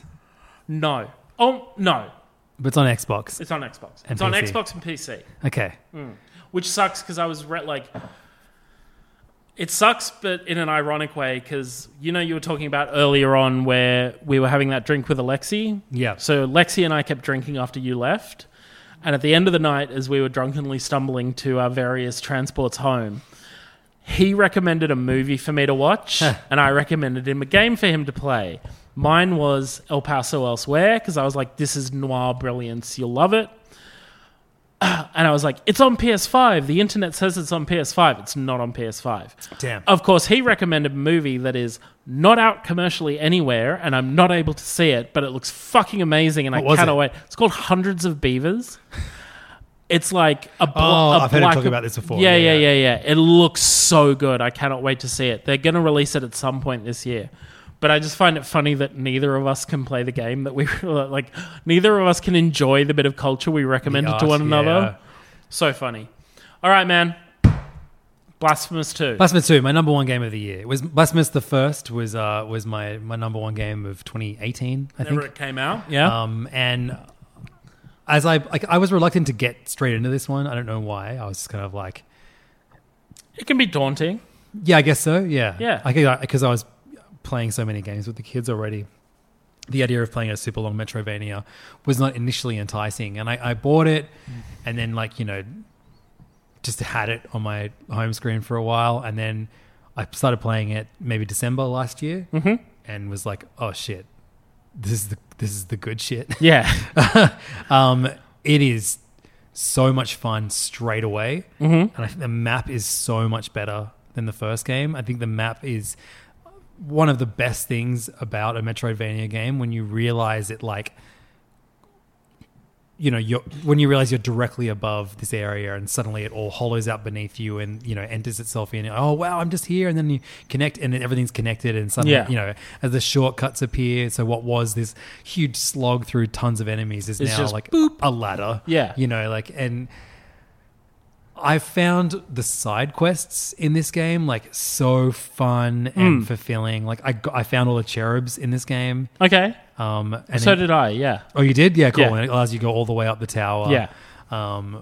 Did you do the quest where you find all of it's like an unfinished lullaby, and you find all the lullaby, and then it unlocks this? Is that the woman the rocking the baby to sleep? Yeah. And then you have to do a hard platforming level. Yes. Which then gets you a spell.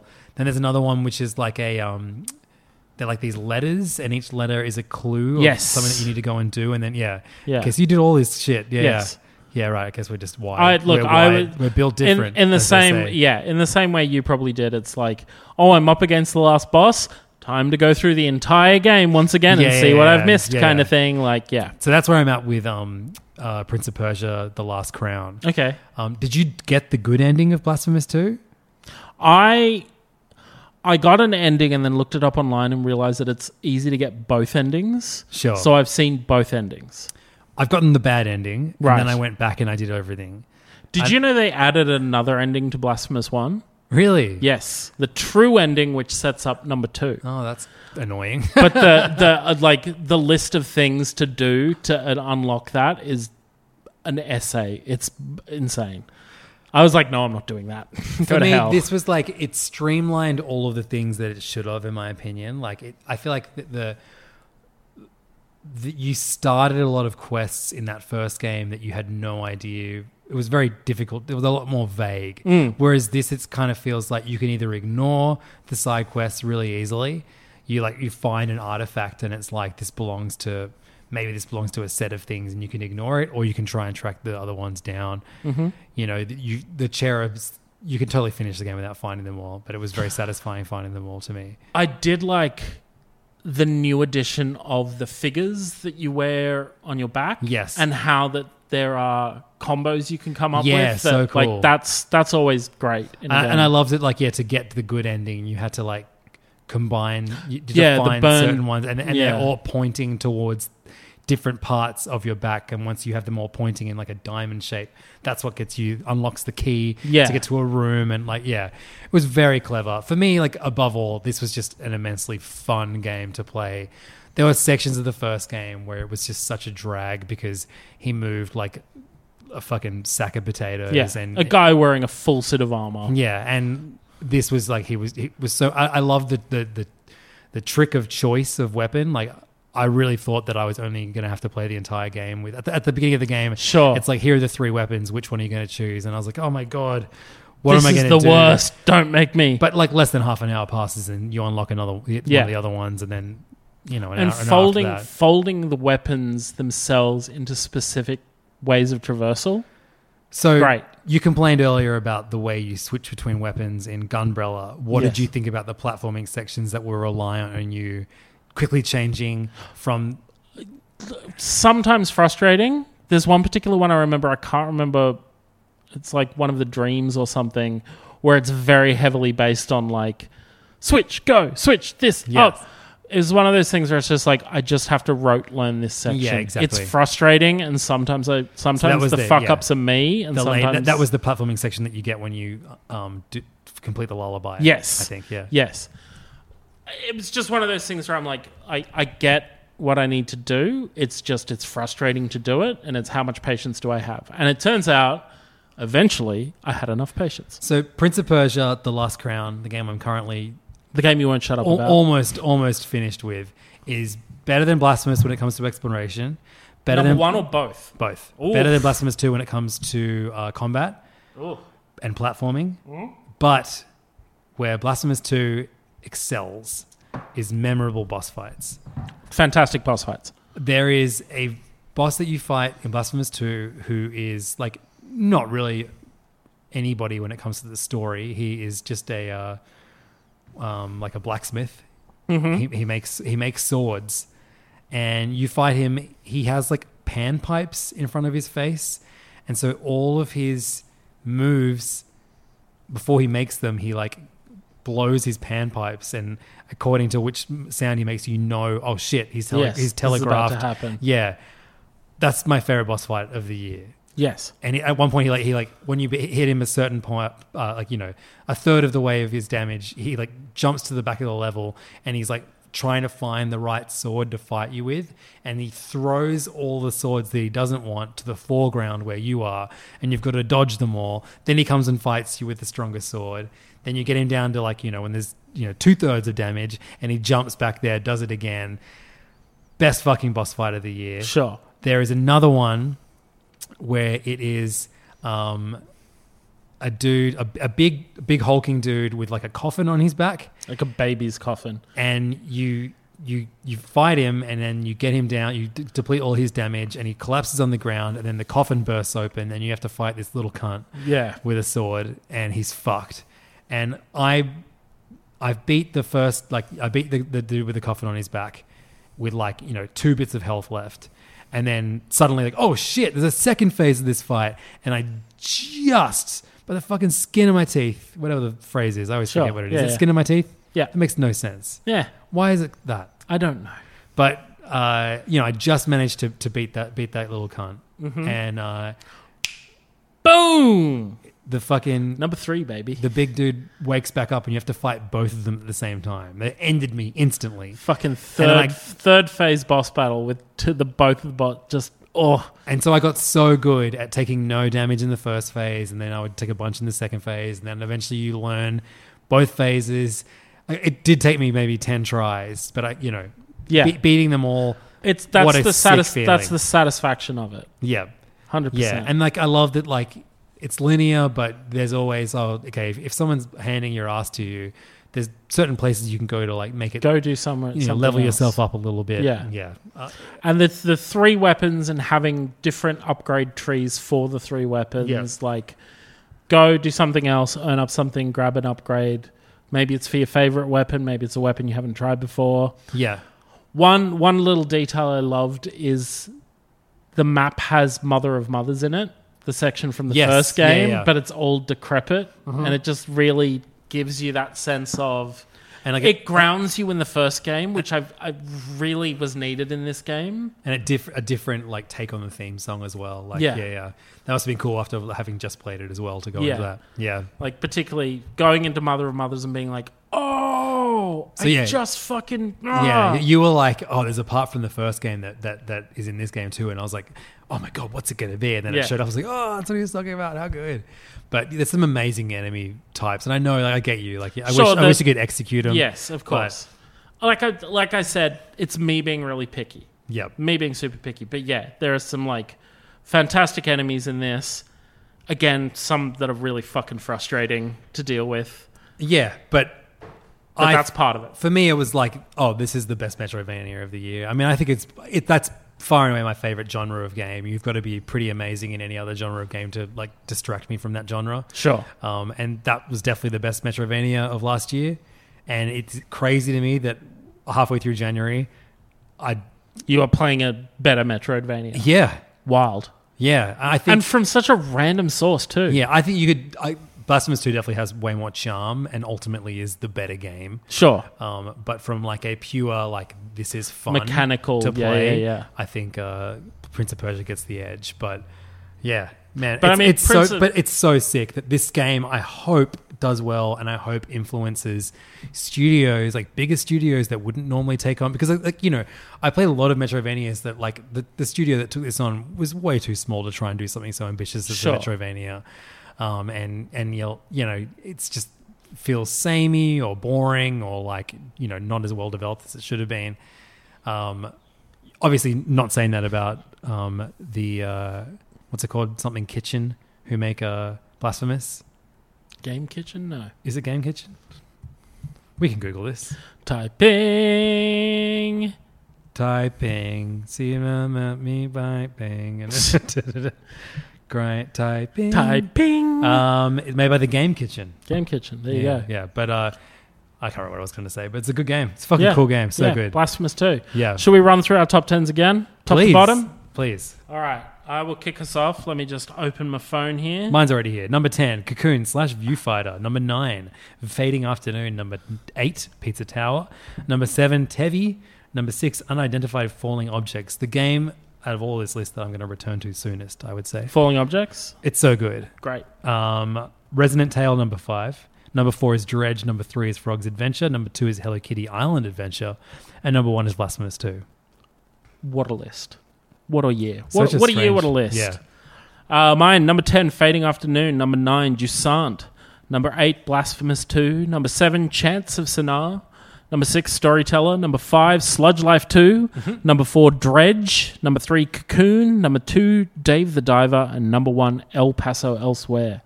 Now, Levins, I don't know if you've prepared a list like this. I have prepared a list like this. Games that I'm looking forward to potentially in 2024. Yeah, I already said my list. It was the games that I bought in 2023 that I haven't opened yet. You have guaranteed ones of that. I got a list. I'll run through it quickly. I know people are probably like on their 8th commute listening to this and just want it to be over, so I'll do you a solid. There are 2 on this that have specific release dates. Yep. If there's one thing we've learned, it's that game release dates are the most fluid things on earth. They move all the time. So everything else, bar 1, so I've got 2 that have specific release dates. Everything else has put 2024 as a release date. Mm-hmm. And then there's one that does not have a 2024 release date. Oh, fun. So the 2 that have release dates, number 1 is Pacific Drive. So this is coming to PlayStation and PC. Mm-hmm. It is a game where you drive a Woody station wagon through a research site in America's Pacific Northwest that has been like fucked up by anomalies and stuff, and you're trying to like get deep into this zone and figure out what exactly is happening here. It looks amazing. What type of game is that? It's a driving roguelite. Wow, okay, cool. Yeah. Second one, Expeditions, a Mud Runner game, coming out on 5th of March. We don't need to say anything else about this. You know I love those Mud Runner games. This one loves to run some mud. This one looks amazing. All of these, the next bunch don't have a release beyond 2024. Skate Story, which is a Devolver game, one of the ones they pushed back into this year. All we know is it's a skating game, and the story is you're a demon who is skating through hell. It just looks incredible. That sounds fun. Has an amazing story, song in the trailer. Baby Steps, which is the new game from the guys that made who's the guy that used to play keyboard for Cut Copy, and then he made Getting Over It with Benson Foddy, something. Yeah, something like that. Yeah, it's the new Benson Foddy game. Okay, looks great. really good. Locomotive is a point-and-click adventure. Looks really funny. It's in the old kind of LucasArts style. It's like a Murder on the Orient Express type thing. You play as 3 characters who have been accused of murder. Sounds great. Another Crab's Treasure, which is the new game from Aggro Crab. It's their Souls-like, but under the ocean, you're a crab. Harold Halibut, which is a point-and-click adventure, but it's got a like stop-motion animation style. This one's been coming for ages. Hopefully it comes out this year. Pepper Grinder. I played a preview build. Test of this. build? Yeah. Good? Cool game. Really good? Yeah. Great. Excited for the full thing. Looking forward. The Plucky Squire. So amped for this game. My most anticipated game of the year. Coming out of Brisbane. Looks fucking fantastic. Always love to give love to local scene. Sorry, Knuckle Sandwich. Little Kitty Big City. Great name. You're a cat. You're a little cat that just has to make your way through a city. Okay. Looks great. I actually played the demo. It's fantastic. Broken Roads, which is a new CPRG like Fallout, the original Fallout games, made in Australia, set in Australia. Again, shout out to Australian games. The Rise of the Golden Idol. It's a sequel to The Case of the Golden Idol. Really looking forward to that. Case of the Golden Idol was great. Mariachi Legends. So this is one that's just kind of come up recently. It was a like Kickstarter, smashed its Kickstarter. I believe it's a Metroidvania-ish kind of thing. Pixel art looks incredible. It's really, really stunning. Little Nightmares 3. Man Can Dream. Know it's coming. To be honest, I'm a bit like about that one. Like, it's not the original. I hope they change the engine. That would be great. It's not the original team, so I don't know how good it will be in terms of the first 2. And I watched a 20-minute gameplay demo the other day and was kind of underwhelmed, but I'm willing to give it a try. And the final one, and this is not this has not got a marked 2024 to it. Fucking Silksong. Oh, yeah, release that fucking game already. So one of my most viewed videos. I swear to God, if you tell me you played a test build of it, I will punch you. But I made a video about the new Hollow Knight action figures they made. Yeah, the Nendoroid ones. And on the Nendoroid box is the Silksong logo. And it's crazy to me that we've got Silksong merch before the game itself. It's got to be this year. So I just found like all of our past top 10s. Oh, shit. And I'm trying to work out what the strongest year is. Interesting. For indie games. Can I see? Is it just yours or is it both of us? I found both of ours up to 2020, and then I found mine alone from the last 2 years. I'll put them all together so, a year from now we'll have them all. But I'd say just go off the top 5s. All right. In 2018... go off the top 5s. In 2018, my top 5 was Yoku's Island Express, Iconoclast, Messenger, Celeste, Hollow Knight. Messenger, Celeste, and Hollow Knight's a pretty strong top 3. Yours was Ashen, Into the Breach, Donut County, Hollow Knight, and Celeste.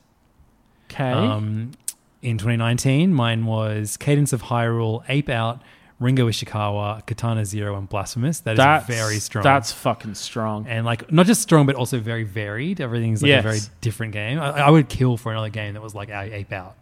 Fair. Beers. Yours was it's gonna the Golf, Ape Out, Untitled Goose Game, Outer Wilds, and Disco Elysium. It's going to be so hard to beat 2019. Okay. Yeah, that was pretty special that year. 2020, yours was Paradise Killer, Kentucky Route Zero, Wasteland 3, Ori and the Will of the Wisps, and Hades. Mine was Sakuna of Rice and Ruin, Disc Room, Spiritfarer, Hades, Ori and the Will of the Wisps. Now, this is where I can't find you. I do love those games those years where it's like we had the same top 2 but just in different positions. Yeah, for sure. That's always so fun. 2021, I think, is the only year we had the same game as our number 1. What was it? So I can't find yours, but I know... I had 5 was Toem. Death's Door, of course. 4 was Unpacking. 3 was Blue Fire. 2 was Sable. 1 Death's Door. For me, that's the list that I look back on with the most fondness. Repeat that. What was the Toem? Great. And their DLC campaign that came out like the year after, incredible as well. Okay. I don't know if I talked about that at any point, but it's excellent. Unpacking. Fantastic. Blue Fire, Okay. so fucking underrated. Sure. Red hot game. Sable, Okay. misunderstood, beautiful game. It's something that I probably this year I will go back to. And Death's Door. So Fantastic game. I was playing Prince of Persia, and Archie can really tell when I'm loving a game. He's like, Dad, how much do you love Prince of Persia? And I'm like, I really like it, Archie. It's one of my favorites, I think. And he goes, is it better than Death's Door? Wow. Okay. And I was like, shit, I haven't brought that up or haven't, Yeah. and I think that's in the Netflix package. So he must have seen it on his iPad as something he could Okay. potentially play on his iPad. And I was like, I don't know if it is, but it's up there. Right. But like that was such a good fucking game. I mean, there's a whole other argument that can be raised of like, is that an unfair question? Are you comparing apples and oranges, Death's Door against Prince of Persia, like side-scrolling platformer versus like hack and slash combat-y, like isometric? Can you rank games against each other like that? But I look at that though, that list, and I'm like, that's a mix of the best games of the year for everyone and the best games of the year for me. Mm-hmm. Whereas after that, then it's like, oh, I didn't play a bunch of the best games. Sure. I guess, I mean, it does, like, 2020 is almost the last year where I got to put together a list that's like, yes, this is definitively what I thought was the best and not this is what I had time for. Yeah, so I feel like that's 2021 for me. 2022 last year is the first year where it's like, oh, this is just like a bunch of random games I liked. This is what I had time so it's for. Casual Birder, Vampire Survivors, Tinykin, Little Gator Game, and Island. That's an insane top 5, man. Yeah. That's real weird. I'm now expanding it to top 10, and I'm looking 2019 to 2020. So my top 10... My 10 to 6 for 2019 was Grindstone. Because 2019 was the launch of Apple Arcade. There were some fucking bangers on that. We got Untitled Goose Game and the launch of an entire new platform in Apple Arcade on the same day. Children of Morta, which I stand by, is a fantastic roguelite. Sayonara Wild Hearts. Just an insane, like, one of those things where it's like video games meets art, essentially. Katana Zero, and I cheated that year, admittedly, and had Control.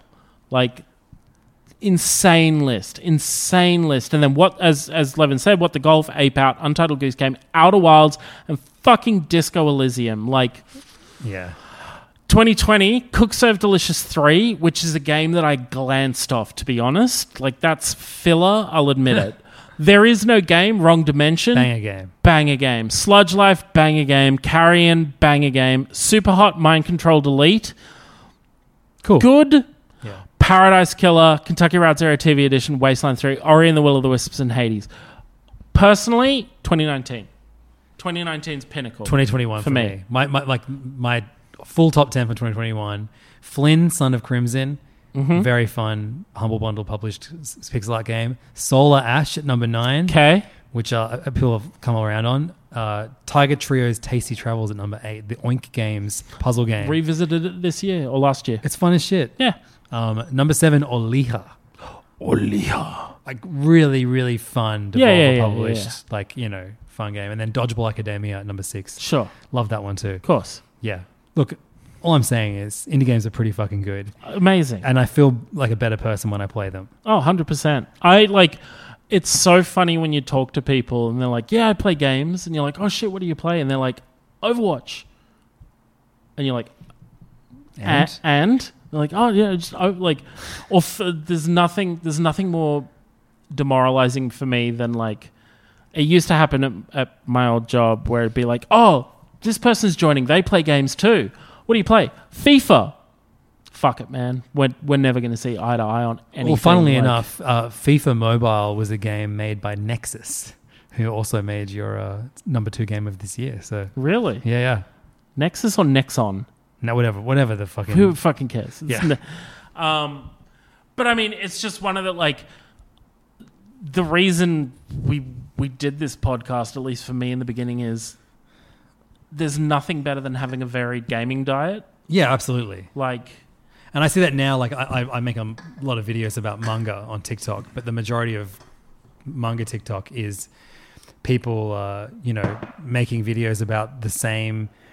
It's like they have all of the Berserk hardcovers, and then they have 100 and whatever volumes of One Piece, and then a bunch of shonen titles. When the breadth of manga is so weird and wonderful, and it's so depressing when people make videos just about the same, essentially 12 series that take up an entire bookshelf. Sure. My collection is fucking insane, and I'm so proud of it.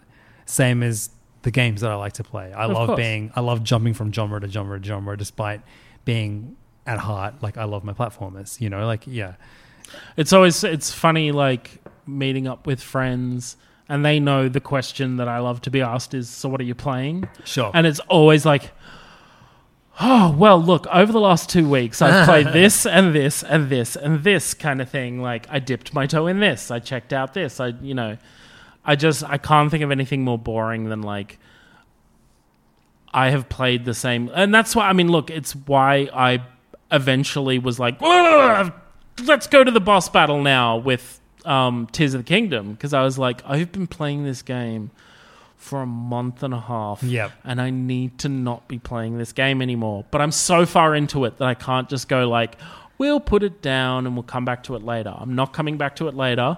I'm finishing it now. And I finished it. And I'm never touching that fucking game again. There are games where I'm just, particularly like the bigger games where I'm like, I'm never going to play this again. For me, I took a break from Tears of the Kingdom, and if you told me tomorrow's the day you got to get back to it, I'd happily do it. Sure. Yeah, I still remember that game really fondly. I kind of like, I'm a bit like, oh, whoops, I didn't finish it last year, but also that's a long ass fucking game. It is. Yeah. And look, I like illuminated the entire underworld in that game. I hit every shrine in the clouds. Like I did got a fucking big dick in Zelda. If it was saying. Hey man, if I got to flex, I got to flex. You know what I'm saying? But yeah, I just like it's something where I'm like, I never have to come back here again. I'm glad I played it. It's a fantastic game. Yep. The whole like being able to build stuff is incredible, and all the videos online of people making the wackiest fucking inventions, and I snapped off some good tweets as a result of that game, but I'm just done. Yeah. But whereas like with a lot of the indie games, I'm like, I'll revisit that. Like, yeah, for sure. I'll jump in on that again. I finished, Outer Wilds, which was my number 2 in 2019. I finished it last year for the first time. That's sick. Came to Switch, Did the had DLC. the DLC. Yep. Incredible game. Like, fantastic emotional ending to it. DLC I had some issues with, but overall great. But what a fucking game. Outer Wilds is amazing. So the next game that I guess I'm excited for is not an indie game. It's a game that I guess falls more on the Tears of the Kingdom, taking over your life for way too long. Mm-hmm. And that's the new Yakuza game. The Paradise one? Like a something? It does all kind of bullshit. Sure. There's like an entire Animal Crossing in that motherfucker. Really? Yeah. I can't wait. I gotta respect that, because that's just like the weirdest Yeah, it's a killer genre franchise. mash of games. And I've never finished any of them, despite playing like 4 of them. Okay. But like, yeah, I feel like I just need to get one of them to get its hooks in me, and like, that's me done for a while, Sure. Yeah. That is one benefit of going like, I'm playing this game and I will be playing this game a month from now, and etc. But I think it's cheaper. So in my heart of hearts, I prefer playing a bunch of weird little games. Of course. Yeah. Of course. There's that strange little experience. Yeah. I have, perhaps ill-advisedly, I am tracking what I'm playing this year. As in, like, hour by hour? I have a notes app on my phone, and so everything that I open up, I note down that I'm playing it. If I finish it, it gets 3 asterisks afterwards to track what I finished this year. It's just one of those things where I'm like, will I be able to continue this over the course of the year? Will I remember to do it? Is it going to influence me to be like, I hate this game, but I'm going to finish it because I want to have more finish, kind of thing? Like, well, I remember how to do the shortcut for the asterisks. Yeah, exactly. Anything could happen.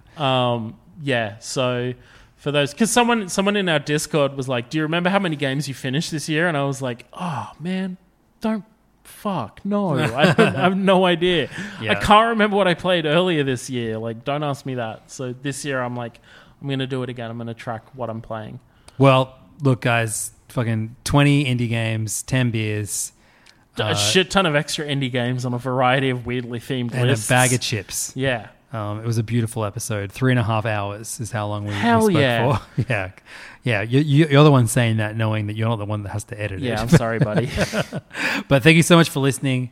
We will be back a year from now. Hell yeah. We'll see you in This is a fun tradition to keep up. 2025. And if you do want to kick a couple bucks our way to say thanks for taking the time out of our day to put this together, the easiest way to do that is to head to patreon.com/all the small games. I assume that's fucking Jesus. It's been a while. Search All the Small Games on Patreon. I think Cookie bit through my my charger. Cookie. You little shit. Cookie shit. Wow, he really did. Good job, Cookie.